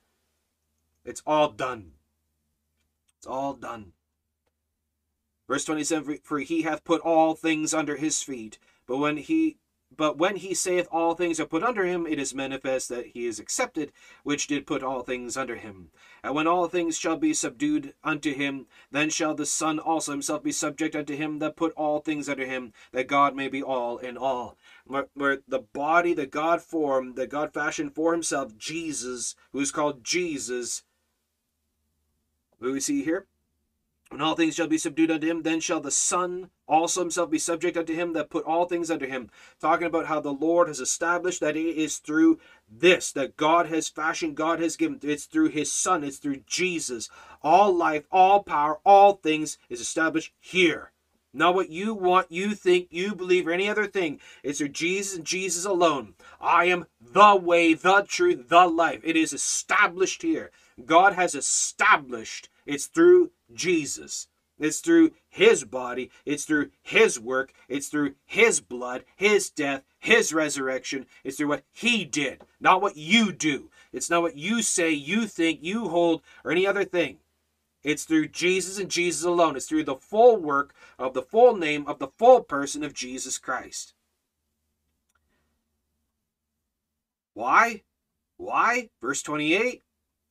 Put all things on him, that God may be all in all. It's all about God, not you. It's all about God, not me. It's all about his glory, not mine. His righteousness, not mine. He is the all in all, not me. He's the I am, not me. He calls himself the I am because you're not. God is the all in all. God is the all in all. All right, so just catch up here with some of the comments. Okay. The question by Kenneth, I'll address it at the end. I don't want to derail the thing here, so I'll address yours at the end. Just remind me if I forget. Okay.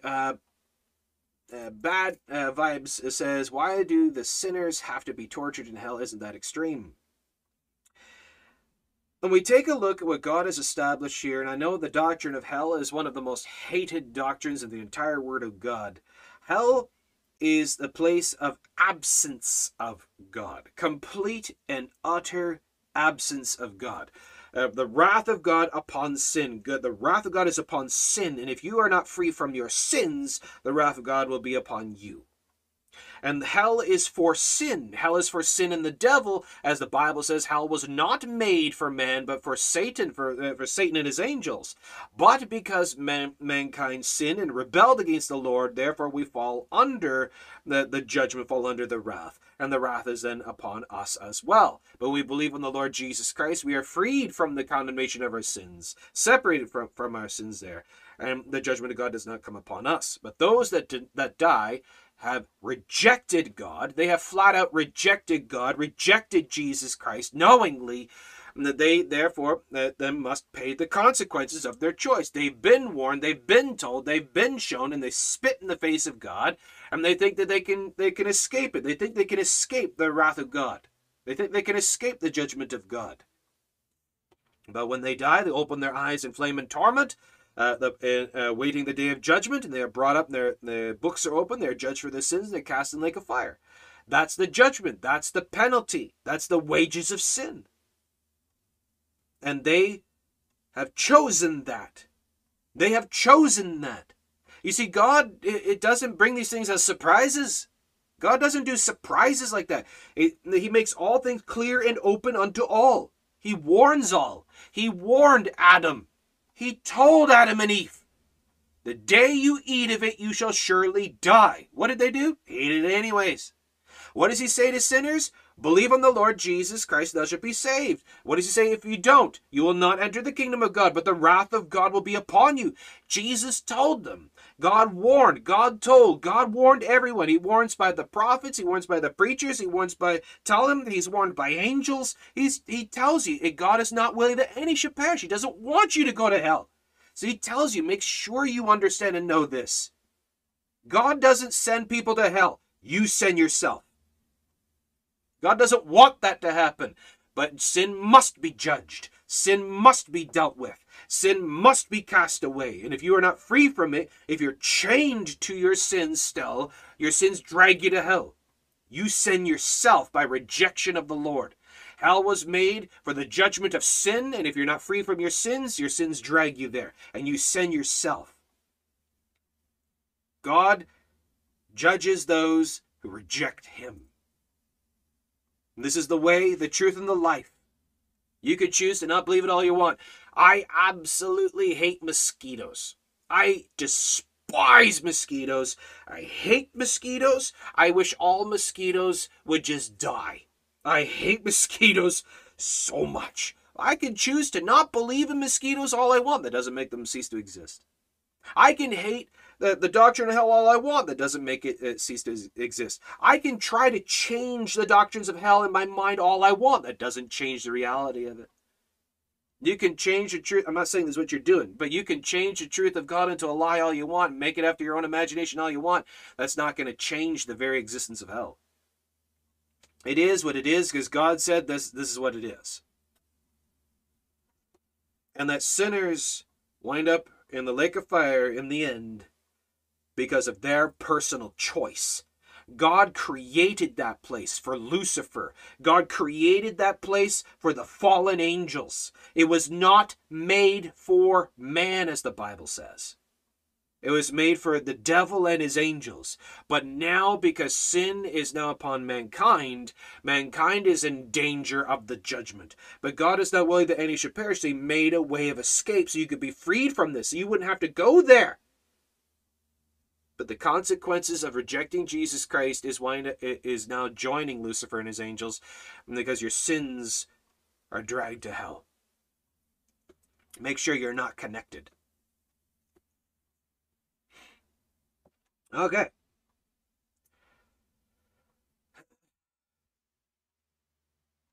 I hope that makes sense. Force says, so the fallen angels and the souls of the unsaved will live forever in the lake of fire? Yes. That's what the Bible says. Annihilationism is a false doctrine. The Bible flat out says in multiple states, multiple passages about the eternal torment, the eternal punishment.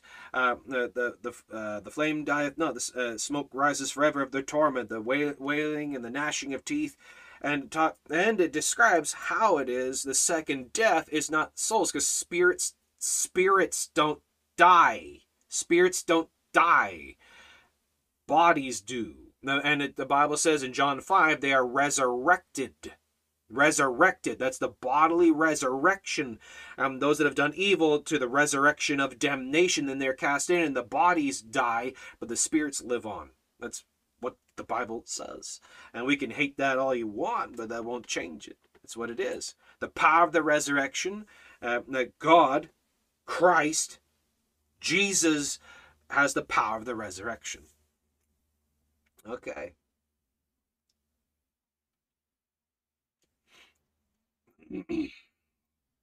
Okay, Troll says he reaches even one of the last primal tribes in Africa. There is a Christian over there preaching to help them get saved. Exactly. And just as we see how far God reaches, because he doesn't want people to go there. He doesn't want people to go to the judgment. How far he reaches. We see in Revelation chapter 7, verses 9 and 10, we see here, after this I beheld, and lo, a great multitude which no man could number, of all nations, and kindreds, and people, and tongues. That means every single language, tribe, kindred, people group in the entire world.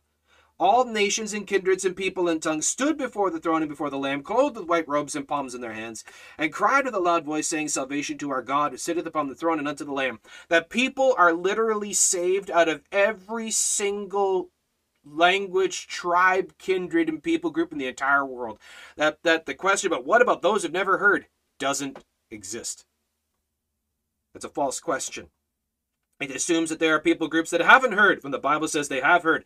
The gospel has gone into all the world, the Bible says.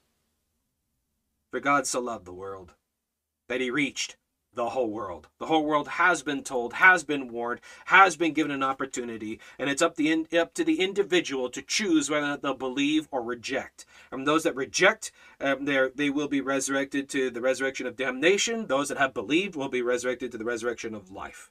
And those who believe will have everlasting life. Those who don't believe will have everlasting death, everlasting judgment. That's what the Bible flat out says. Abad says, there's no way I can keep up with all the requirements to be saved. All the requirements. There's no works. It's just understanding who Jesus is and what he did. This is what we're talking about. I'm just going to the details of these things. But Jesus is the Christ, the mighty God manifested in the flesh. Do you believe that? Do you believe that? Do you believe that Jesus is the Christ, the mighty God manifested in the flesh? Do you believe that Jesus Christ went to the cross for your sins? He shed his blood and died, was buried, rose again the third day. Do you believe that? Have you personally told him? That's all. Romans 10:9-10. You confess with your mouth the belief of your heart upon him, what Jesus did for you and who he is. You accept him as your Lord God and Savior. Ask him to save you from your sins. You're saved. That's what the Bible says. It's not about works. It's not about religiosity. It's not about traditionalism. It's not about any of that. As it says, for by grace are ye saved through faith, not of yourselves. It is the gift of God, not of works, lest any man should boast. Titus 3:5. Not by works of righteousness which we have done, but it's a work of the Spirit of God. He washes and regenerates you. We see Galatians 2:16. Not by the works of the law. For by the works of the law shall no flesh be justified, but by the faith of Jesus Christ. It's by faith in Jesus Christ. We're justified by faith only, not of works. So the requirement says, believe on the Lord Jesus Christ and thou shalt be saved. Making sure it's the Jesus of the Bible, not the Catholic Jesus, not the Seventh-day Adventist Jesus, not the Mormon Jesus, not any other Jesus. The Jesus of the Bible, who is the Christ, the mighty God manifested in the flesh. So to say all the requirements, it sounds like you're conflating the gospel of Christ with the false gospels of works. There are no works for salvation other than the work of Jesus Christ. He did the work, not us. He did all that's required. I have to do nothing but believe. He said, it is finished. There's nothing more that needs to be done but believe. Believe on the Lord Jesus Christ, and thou shalt be saved. All right, it says, you hate God's creation. Mosquitoes isn't hating sin.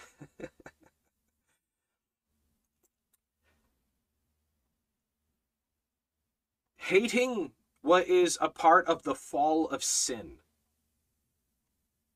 When you actually do a study in Genesis, and about God made all things good.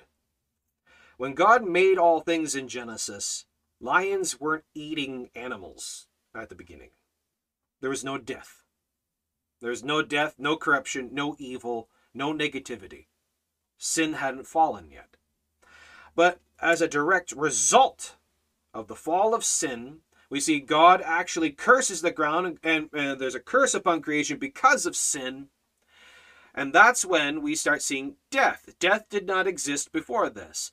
And violence and death and corruption and all this stuff and negativity of creation, as we see thorns and thistles didn't exist before the fall of sin, as God actually brought thorns and thistles as a part of the fallen nature of sin upon creation.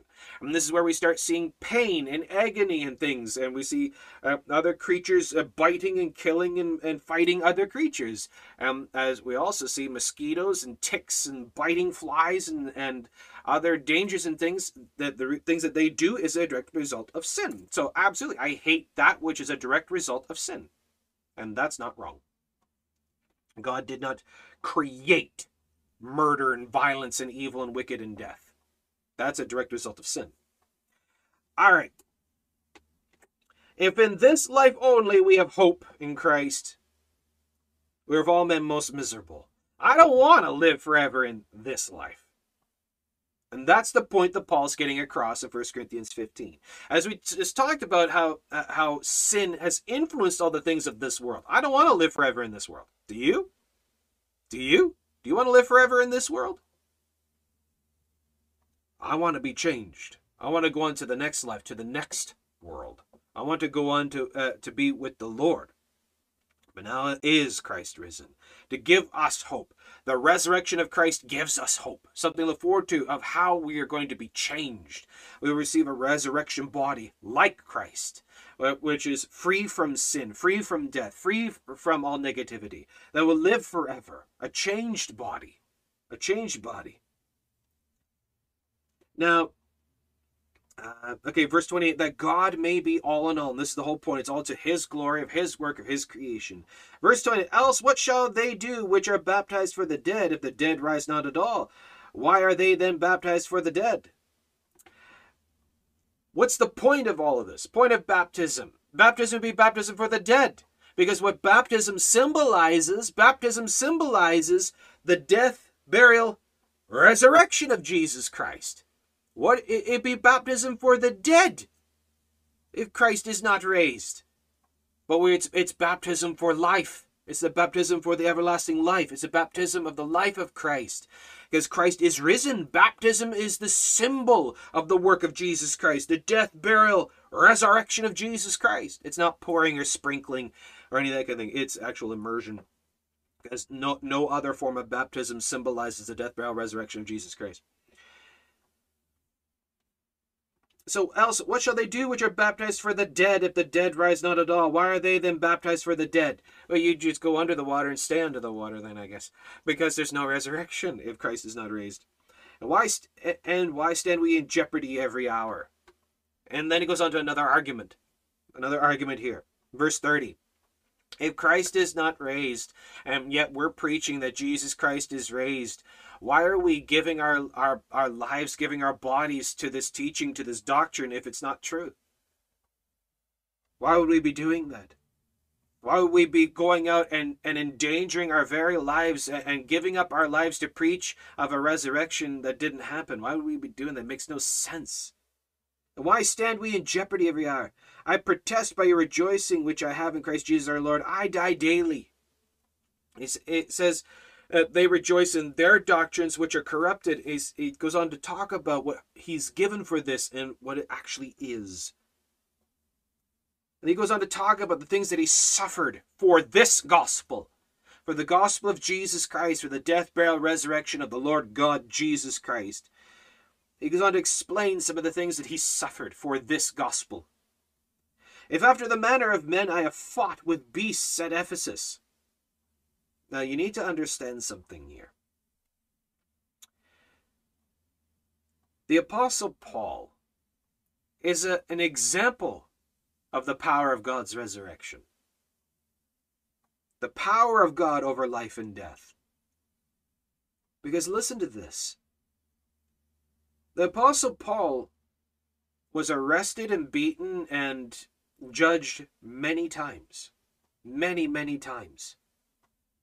He was arrested and thrown into colosseums where he fought with men to the death and fought with beasts to the death.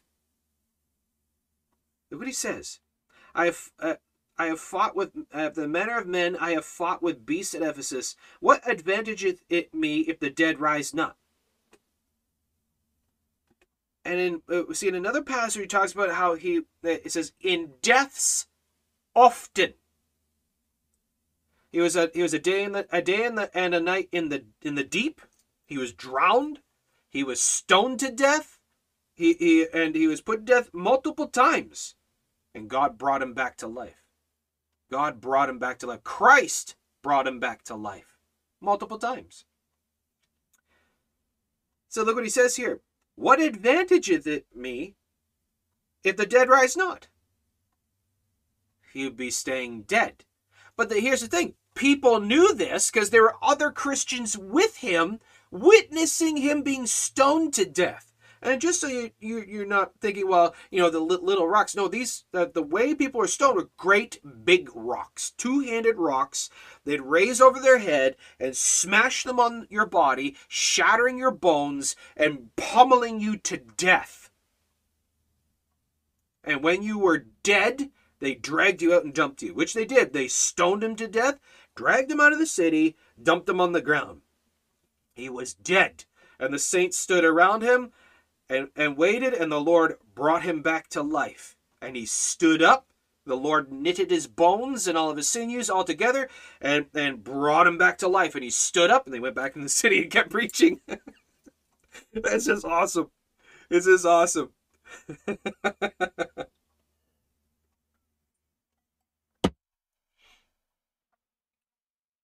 For what advantageth it me if the dead rise not? Let us eat and drink, for tomorrow we die then.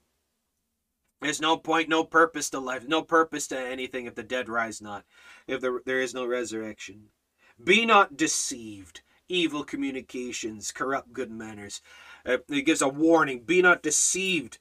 Don't let yourself be deceived. There are many false doctrines, false teachings, false things out there. How can we know what is true and what is not? What does the scriptures flat out say? What has Christ said? What has Christ established? What has Christ done? What has Christ taught? That's what's true. Everything else is irrelevant. Our feelings, our opinions, other catechisms, councils, creeds, and commentaries, all irrelevant. All other beliefs of men are irrelevant. It only matters what the Bible flat out says. It says Jesus is God. It says that he shed his blood. It says that he died on the cross. He died. He bowed his head and gave up the ghost. He died on the cross, was buried, and he rose again the third day bodily. It's what it says. If you deny any of that, if you change any of that, you're in danger of the judgment. Be not deceived. Evil communications. Those who are preaching evil things, but what is evil? False doctrines, false gospels, false theologies will corrupt you, will corrupt your intention of seeking good. Evil communications corrupt good manners. Awake to righteousness. All right, so verse 34, awake to righteousness and sin not. For some have not the knowledge of God. I speak this to your shame. Some have not the knowledge of God. As we see that he's talking to the church of Corinth, that there are some in that church who deny the resurrection. They have no knowledge of God. They think they do. They profess themselves to be wise, but they're fools.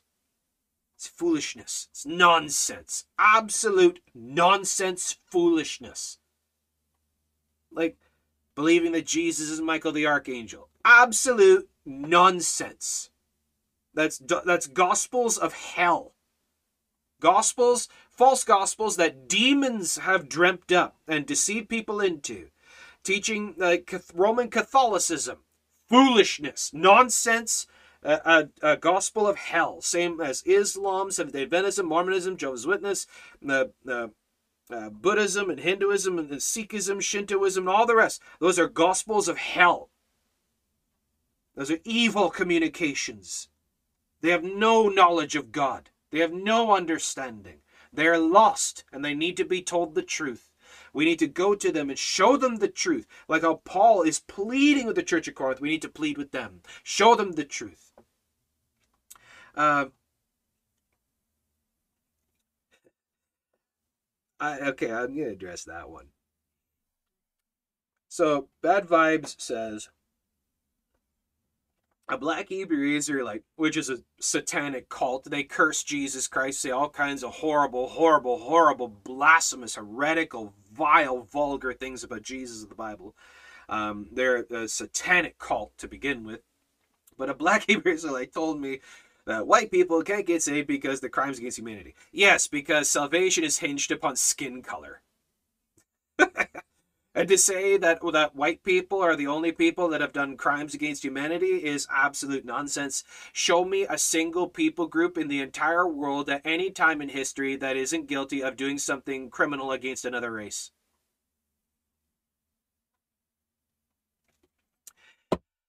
Let alone that the Bible says that God has made all the kindreds of the earth of one blood. All mankind, all the kindreds of the earth are of one blood. All people are made in the image of God, and God so loved the world, not skin color. God couldn't care less what your skin color is. He couldn't care less what your language is. He couldn't care less about any of that. Let alone, flat out, God doesn't care what you did, because all sins are forgiven. All sins are forgiven. There is no sin, no crime that is greater than the blood of Jesus Christ. So that cultist right there, that black Hebrew Israelite cultist, is changing Jesus Christ, changing God, changing the gospel, changing the scriptures to fit his own theology, which is demonic and satanic. That is evil communications seeking to corrupt the good, seeking to corrupt people. He's changing the truth of God into a lie, and he worships and serves the creature more than the creator because he worships and serves himself and his own God of his own imagination. He has no knowledge of God. He has no knowledge of God. Awake to righteousness and sin not, for some have not the knowledge of God. I speak this to your shame. And he's addressing those that are changing the truth of God, like that cultist. But some men will say, how are the dead raised up? How are the dead raised up? And with what body do they come? Thou fool, that which thou sowest is not quickened except it die. And he talks about sowing, like for example, sowing a field. You take seed. You throw seed into the ground. Seeds are a very representation of the resurrection, a change of life. That how a seed is sown into the ground and how it completely changes into a completely different thing. Some men would say, well, how are the dead raised up?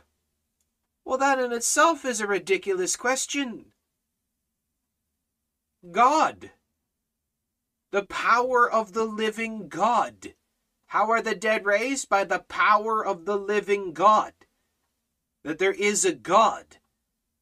That it's the power of God, not my power. It's the power of God, not angels. It's the power of God, it's not nebulous energy, universe energies. It's not the power of crystals and rituals and demons. It's the power of God. God resurrects. God resurrects. And like the previous video I did, talking about how progressive Christians are getting mad at Christian Coffee Time. And I mentioned how the one individual was angry at me and calling me names and saying I need to get my head checked because I said that the spirit of the prophet Samuel is what spoke to King Saul in 1 Samuel. And he says, that wasn't the spirit of prophet Samuel. Anyone saying that was the spirit of prophet Samuel needs to get their head checked. And then he put a link of my own message there. But again, we see God, it has the power of the resurrection. God brought up the spirit of the prophet Samuel, not the witch, not demons, not the power of witchcraft, necromancy, not by any other thing. God has the power of souls. God owns all the souls, Ezekiel 18:4, not anyone else. God brought up the spirit of the prophet Samuel like he did the spirit of Elijah and Moses on the Mount of Transfiguration. Let alone the scriptures flat out say, and Samuel says, and Samuel says. And so it says, as the Lord spoke by me, this prophecy of you, how the kingdom will be rent for you, given to David. As Samuel said, it was Samuel, because God brought up the Spirit. God has the power of living souls. And God is the one who breathed into Adam the breath of life and created a living soul. In him is the power of life and death, nothing else. Thou fool! Look what Paul says, thou fool! To deny these things, to reject these things, to change these things, is absolute foolishness. Because you're saying God is a liar. To change, deny what the scripture says, is to say that God is a liar, that God made a mistake, that you know better than God. And to do that is absolutely the height of foolishness. So we need to see, what does the Lord say? Thou fool, that which thou sowest is not quickened except to die. Quickened means to be brought to life, to be given life. To be given life. That's what quickened means. And it says how the Lord quickens the soul. He quickens me. The word quicken means to be given life. To give energy, to give life. The seed is given life when it dies in the ground and it breaks apart and it brings life up out of the seed. Verses, and after that, and that which thou sowest not that body that shall be, but bear grain. It may chance of wheat or of some other grain. I'm talking about like sowing seeds in the ground. But God giveth it a body.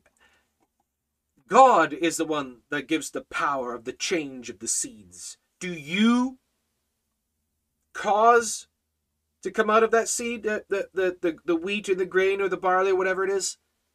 Are you the one that has the power of the seed? Where is the power of the change in life, the change of the seed? Where does that power come from? Who brings life in the womb? Psalms 139, 13-16. Who knits together that life in the womb?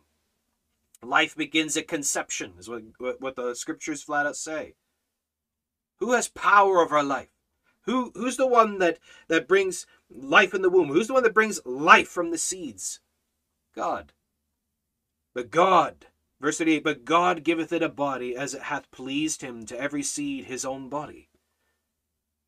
All flesh is not the same flesh, but there is one kind of flesh of men, another flesh of beasts, another of fish, and another of birds. There are also celestial bodies and bodies terrestrial, spiritual and physical. But the glory of the celestial is one, and the glory of the terrestrial is another. There is one glory of the sun, another glory of the moon, another glory of the stars, for one star differeth from another star in glory. So also is the resurrection of the dead. It is sown in corruption, it is raised in incorruption.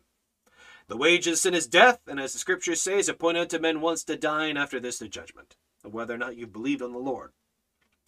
But it's appointed to men once to die. The corruption is the death. The corruption is the death. So is also the resurrection of the dead. It is sown in corruption. It is raised in incorruption. Only in Christ, or otherwise you are resurrected to the resurrection of damnation. It is sown in dishonor.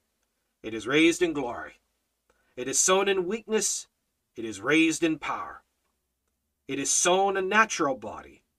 It is raised a spiritual body. There is a natural body, and there is a spiritual body. God says. Who are we to say otherwise? Who are we to say otherwise? There are so many differing opinions and beliefs in this. All the other religions, the belief systems out there, with their own ideas, what they think is going to happen to them after life. Some people believe they're going to come back as a cow. Some people believe they come back as bugs. Or you come back as another person. Some people believe that you just kind of go into a nebulous energy field of the universe. Some people believe that you go on to different types of God's heavens or Valhalla or whatever else, on different places. But God says, who are we to say otherwise? Who are we to try to change this? There is only one way, one truth, one life. No man comes unto the Father but by me. There's only one who has the power of life and death. There's only one who gives life. There's only one who can forgive sins. There's only one way of salvation. There aren't multiple. Well, don't get me wrong. Every single belief system in the entire world will get you to God at the great white throne judgment. But there's only one way that will bring you to everlasting life and salvation. There's only one way that will have your name written in the Lamb's Book of Life. There's only one way that your sins will be forgiven. When the Lord looks upon you, he will see the righteousness of his Son imputed, and you will hear the words, name found written.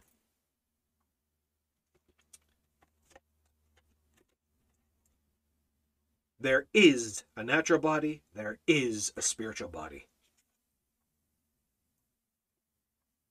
It is so vitally important to prepare yourself for that, to consider that. What is going to happen to you after you die? 1 second after you die, you're going to take your last breath, your heart will beat its last beat, the brain will fire its last neuron. You will open your eyes in either or. Either you will immediately open your eyes in glory, beholding the face of Jesus Christ, beholding the glories of God, or you will, like the rich man, that wasn't a parable, like the rich man, or you will open your eyes in flame and torment, and you'll be joining that rich man in screams of water. Send Lazarus to fetch water to cool my tongue, and you'll be in there listening to the wailings and the screams of the damned, awaiting the great judgment, where you'll be brought up before the Lord and judged for your sins, and you'll be screaming, Lord, Lord. But he will cause you to remember every time you've been given a chance, every time that the Lord has tried to reach you, tried to warn you, tried to tell you. He'll make you remember every time you saw that gospel tract and you ignored it, every time you heard the gospel, you heard the message, you saw the truth, heard the truth, someone tried to tell you and you ignored it, you shunned it, you shirked it, you pushed it away, you ignored it. He'll cause you to remember every time he tried to reach you, every time he tried to convict you, every time he tried to spark up a memory of something, of a Sunday school message or something to try to draw you back, to try to get you to remember. He'll make you remember. So as the scriptures say, you are without excuse. You're without excuse. And you'll scream, but Lord, Lord. You say, but I don't know you. You will have been resurrected. Your body will be brought back. You will stand before the Lord as you're standing today. You'll stand right in front of him. You will see no smile. He'll be your judge, not your savior. You will hear, name not found written. The most terrifying words in all of existence, of all time. The most terrifying words, name not found written, because you'll be waiting, even there'll be a slight hope. You'll be standing there waiting, maybe, but nope. Then you hear name not found written. And then the Lord says, depart from me, ye cursed, into everlasting fire and torment prepared for the devil and his angels. I don't know you. And he throws you into the lake of fire, and you're done. And that's where you'll be. That's what God says. You can deny that, you can change it, you can hate that, you can try to do whatever you want to that, but it won't change it. This is what it is. This is what will happen. But if you believe The power of the living God, who is the Savior of all men, the Lord Jesus Christ, in his death, burial, resurrection, the power of the resurrection, the power of his death, the power of his blood, the power of the cross, of his atonement, of his work, of who he is. You believe in the Lord Jesus Christ, you will have everlasting life. You'll be born into life. So in the day you die, your brain will fire the last neuron, your heart will take its last beat, you'll take your last breath. 1 second later, you stand before the Lord, justified in Jesus Christ, changed in the twinkling of an eye.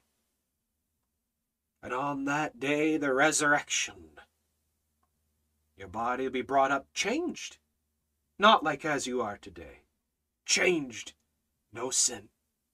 No death. No negativity. Completely changed in an everlasting body. Standing before the Lord. And you will hear no judge of your sins. Your sins have been dealt with. Your sins have been dealt with. You've been resurrected to the resurrection of life. There is no judgment. Your sins have been dealt with by the blood of Jesus Christ. You will not be judged for your sins. The books will be grabbed and the books will be opened and the finger of God will go down. Name found written. Because you found the name of Jesus Christ. Because you found Christ. God finds you. You stand before the Lord changed because Jesus Christ changed you. You believe on the Lord Jesus Christ. You are born again, saved. But there is no other way. All the others that are masquerading as gods, those false gods, those demons, those devils masquerading as deities, are going to be standing in the crowd. As it says, everything will be brought up. All men, all women, all angels, all devils, everything will stand before the Lord and will bow the knee and be forced to call him Lord. Then all those that are masquerading as gods will stand before the true God. 1 John 5:20, Jesus Christ is the true God and eternal life. And he will judge them for their crimes against humanity, for the crimes of rebellion and fighting against God, and they will be cast in the lake of fire. Lucifer will be cast in the lake of fire. The Antichrist, the false prophet, will be cast in the lake of fire.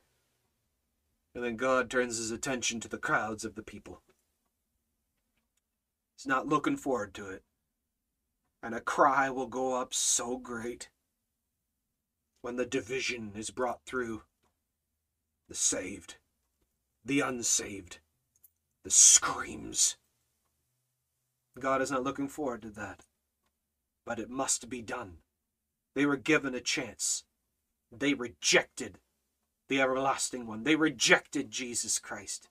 They rejected the cross. They rejected his grace. They rejected his resurrection. They modified him. They tried to change him. They tried to change the truth of God into lies. They served false Christ, false Jesus. They mocked the gospel of Christ. They mocked the false. They mocked with their false beliefs. And now God must turn his attention to them. They'll be crying, this can't be real, this can't be real, this can't be real. And it is. It's more real than you know. That's why the Lord says, let today be the day of salvation. Boast not thyself of tomorrow, for thou knowest not what a day may bring forth. For what is your life? It is even a vapor that appears a little time and vanishes away. You have no idea when your time is coming. Prepare for the resurrection. Prepare for that day. Prepare for the afterlife. Prepare for the spiritual life. You have a spiritual body. And when your body dies, your spirit will move on, will go on. And it doesn't matter what you've done. It doesn't matter what color you are. It doesn't matter what language you are. It doesn't matter what sins you've committed. All sins will be forgiven. If you would just bow your knee to the Lord Jesus Christ and believe in the gospel of Jesus Christ. There is a spiritual body. And so it is written, the first man, Adam, was made a living soul. The last Adam was made a quickening spirit. Giving that picture of the second Adam is a picture of Jesus Christ, is a name of Jesus Christ. Howbeit, that was not first which is spiritual, but that which is natural, and afterward that which is spiritual. As you have that which is inherited by Adam, then you have that which is inherited by Jesus. You must be born again. You must inherit the life of the second Adam. the life of Jesus Christ. Howbeit that was not first which is spiritual, but that which is natural, and afterward that which is spiritual. The first man is of the earth, earthy. The second man is the Lord from heaven. As is the earthy, such are they also that are earthy, and that is the heavenly, such are they also that are heavenly. And as we have borne the image of the earthy, we shall also bear the image of the heavenly. We take upon the character, we take upon the nature. As we have right now the nature of Adam, which is the nature of sin. We believe on the Lord, we take on the nature of Christ, which is the nature of righteousness and everlasting life, of a new spirit, a change within us. So we also bear the image of the heavenly. Now this I say, brethren, the flesh and blood cannot inherit the kingdom of God, neither doth corruption inherit incorruption. You must be changed to inherit heaven. God will not allow sin to enter his presence. Sin and corruption cannot inherit heaven. These bodies, the way they are, cannot inherit heaven. They must be changed. Your sins must be dealt with. Verse 51, behold, I show you a mystery. We shall not all sleep, but we shall all be changed. We're not just going to stay dead. We're not just going to stay in the grave. We will be changed. In a moment, in the twinkling of an eye, at the last trump, for the trumpet shall sound, and the dead shall be raised incorruptible, and we shall be changed. This goes with 2 Thessalonians.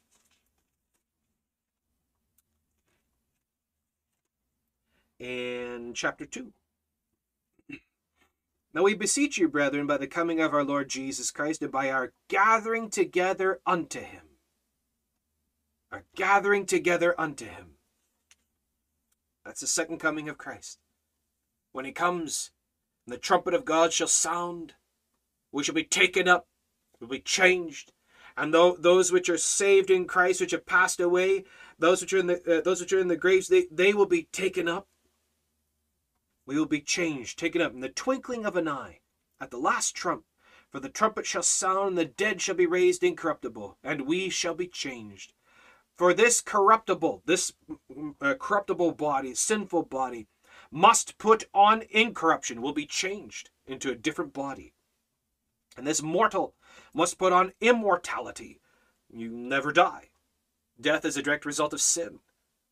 But now that we're in Christ, our bodies are changed. There is no sin in our new heavenly bodies.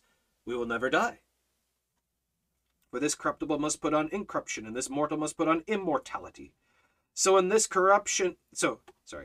54. So when this corruptible shall have put on incorruption, and this mortal shall have put on immortality, then shall be brought to pass the saying that is written, death is swallowed up in victory.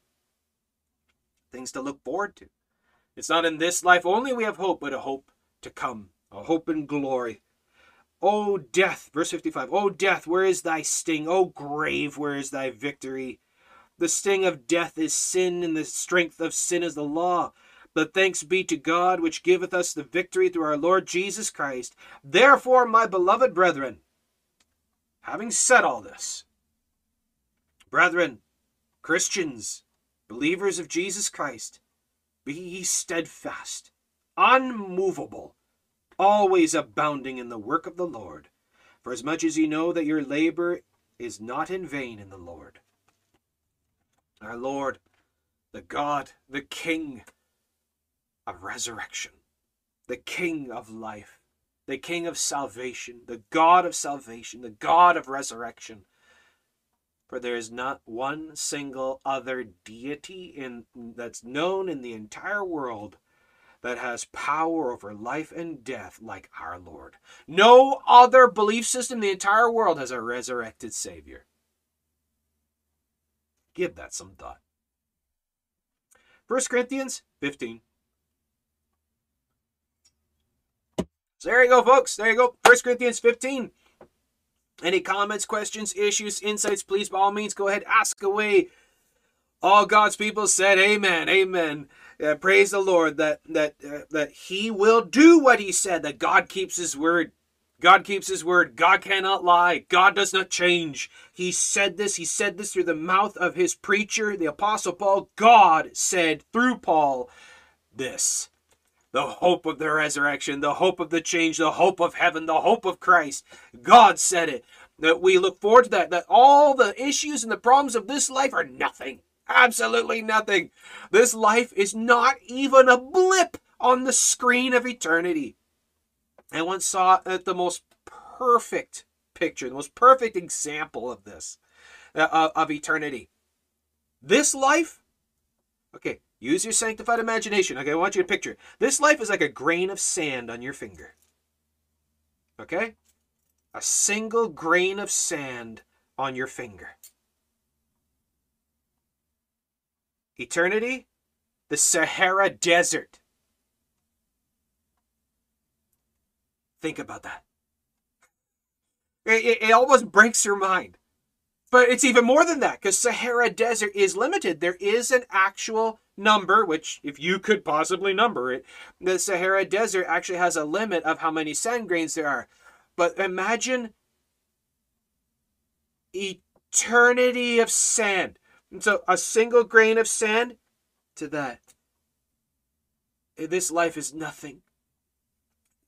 Don't worry about the things of this life. The troubles and the trials of this life are nothing to be compared to the glories that are going to be in the life next, the life to come. Because of our Lord Jesus Christ. Because of our Lord Jesus Christ. Everything will be changed. Your scars will be gone. The pagan tattoos, as someone asked, will be gone. It'll all be gone. All negativity. All corruption, all sin, all death, all of that, gone. God wipes away the tears. New body changed. As the body of Jesus on that resurrection morning, as Jesus was whipped and torn to pieces and mutilated.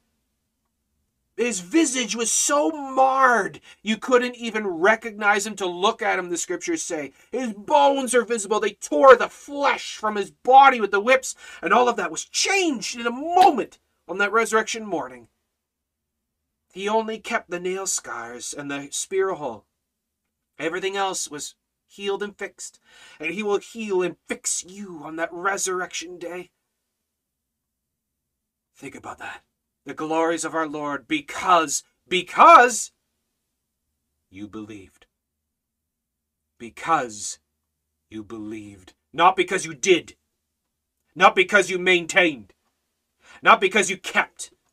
Not because of your denominational distinctives. Because you have believed on the name of the only begotten Son of God. Not because you said a prayer. Not because you got dunked in water. But because you believed on the Lord God Jesus Christ. Because we're saved by grace through faith, by belief alone. Not by any other thing, not by any other name, but not by any other work, not by your righteousness, but by the righteousness of his dear Son, by the righteousness of Jesus Christ. Because of your belief in the Lord Jesus Christ, you will be changed. You will be, because God said so. People say, well, how can you know? Because God said so.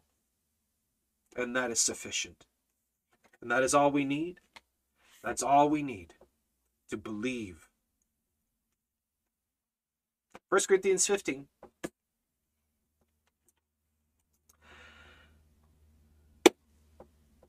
The bad guy says, I'm going to ask God to put my name in his book. Praise the Lord. Praise the Lord. Then right where you are, do you believe that Jesus is the Christ, the mighty God manifested in the flesh? Do you believe that? Just as he says, just as he proved, he is the Christ. The Samaritan woman at the well says, we know that when the Messiah comes, which is called Christ, he will teach us all things. And Jesus says, I that speak unto thee am he. Go back into the scriptures. What does it say? Who is the Christ? The mighty God, everlasting Father, the Prince of Peace, the wonderful, the Counselor. This is what it says. He's the mighty God. Jesus says, that's me. Do you believe that he went to the cross for your sins, that he shed his blood and died on the cross for your sins? Do you believe that he was buried and rose again the third day, according to the scriptures? Do you believe that? Then tell him, then simply tell him you believe. Tell him you believe. Romans 10:9-10, if thou shalt confess with thy mouth the Lord Jesus, and believe in your heart that God has raised him from the dead, thou shalt be saved. For with the mouth confession is made known, with the heart man believeth unto righteousness. Tell him, call upon him right now. Tell him right where you are. Let today be the day of salvation. He will help you. He absolutely will help you. Just tell him right now. Everything else is irrelevant. Just say, Lord Jesus, I believe. Dear Lord Jesus, I accept you as my God and Savior. Please forgive me of my sins and save me. It's as simple as that. It's as simple as that. Salvation is simple. It's his work. It's his righteousness. It's his life. It's his cross, his burial, his resurrection for you, because he so loves you. He's not willing that any should perish. He made a way for you. So simple. It's by grace, the unmerited favor of God. That I didn't merit it. I didn't earn it. It's not a reward. I don't deserve it, but he gave it to me anyways because he so loved me. By the riches of his grace, by his sheer mercy, he gave it to me because I believed on him. Believe on the Lord Jesus Christ, and thou shalt be saved. Believe on. That's from the heart. Not just believing in, which is head knowledge. You may know, but have you made it personal? Have you confessed this as yours? He's your Jesus, your God. This is your gospel, because it's true. Believe on the Lord Jesus Christ, and thou shalt be saved. So please, please tell me if you have called upon him, if you have introduced yourself to him, if you have made it personal, please let us know. He is the great deliverer. He is the Savior. I'm actually so tired and weak without Jesus. I've been rejecting the truth for so long. Well, no longer. Then praise the Lord. It says, I have. Praise the Lord. Praise the Lord. Everybody in here, be praying for this one, that the Lord would mightily bless and strengthen and encourage and help this one to remove all heaviness and depression. Right now, you even notice it right now, don't you? You notice it, that there's a joy. There's a joy. There's a lightness. Right now, you feel, if even the atmosphere of the room has changed. The Bible says that the angels of heaven rejoice when a sinner comes to the Lord. All heaven right now is jumping up and down and screaming the glories of God. All heaven is rejoicing. He right now, God right now, that takes his mighty pen and is writing your name in his book, and he's grinning. That scriptures say it. He's the God of joy, of peace. He's the God of salvation right now. You have the Spirit of the living God upon you. And you're held in the hand of the Father. No man can pluck you out. That means you can't pluck yourself out either. Your name is written in the Lamb's book of life. The blood of Jesus Christ has just washed away your sins. The angels of heaven are surrounding you. You are now a child of God, a joint heir with Christ, and you and I will meet in heaven one day. We'll be able to go and see Jesus Christ ourselves face to face. You will never die. You have everlasting life. This body is like a suit that wears out, but you will go on. But change to be with the Lord. Change like we just read. We will be changed. We will dwell with the Lord, to live with the Lord forever, is what the scriptures say. So praise the Lord. Praise the Lord. The power of the resurrection. The power of the resurrection. Like I said at the beginning of this broadcast, we don't need to say anything more than what the Bible flat out says. I didn't need to use any other arguments, any other thing, just what the Bible says. The scriptures of the living God, God's own words, bring life and hope and understanding. The Spirit of God moved upon this one to give the understanding, to give the conviction of sin, the conviction of the truth. And they were drawn to Christ and saved because they believed. Not because they did anything to earn, but because they believed on the name of the living God, the name of Jesus Christ. So praise the Lord. Praise the Lord. This is the truth. This is the way, the truth, the life. This is what it is. I am smiling, yes. Praise the Lord. That is awesome. That is the best thing ever. That is the best thing ever. It says, I was getting to the point where my sin was starting to hurt me and I was reaping the consequences of my sins. I just felt so ashamed before Jesus. But make sure you understand right now, as the Lord says, all your sins are washed away. It's all gone. Hebrews 8:12, and I will be merciful to their unrighteousness, and their sins and their iniquities will I remember no more. Every single thing you've ever done against the Lord is now gone. And God says he chooses to forget it. Meaning he'll never bring it up. He'll never mention it. It's like it never existed. It never existed to him. It's so dealt with. It's so gone. It'll never, ever be brought up or mentioned ever again. And washed clean. Though your sins be as scarlet, they should be washed whiter than snow. Though they be red like crimson, they should be washed white like wool. Complete change. It's like everything you've ever done wrong is written on the board. He just erased it all and then washed the board by the blood of Jesus Christ. That's what it says. So praise the Lord. Give all thanks and praise to our God, to our King, to our Lord Jesus. All hail King Jesus. All hail King Jesus. This is who he is, the King of kings, the Lord of lords, the God above all gods. He's the God of the resurrection. He just quickened your spirit. Your spirit was resurrected to life. He just gave you life. He just breathed into you the breath of life and created a living soul. That's what the Lord says.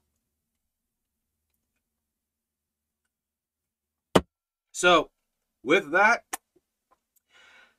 a lot of people ask me, where do I go from here? Where do I go from here? What should I do next? Well, what I would say, do you have a Bible? If you don't have a Bible, contact me directly.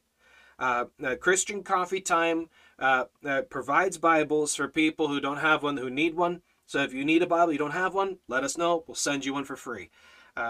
Make sure you have the Word of God. We have a limited amount, but we have a few here that will send you one. And where I tell everybody, I have a Bible but covered in dust, go brush it off.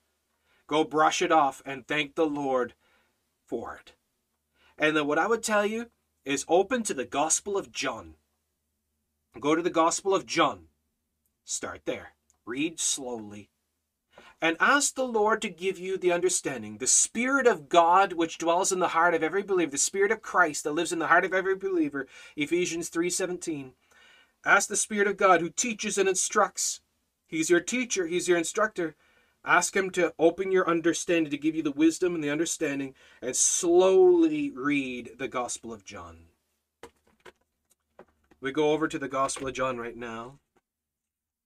Chapter 1, verse 1. Take a look at this.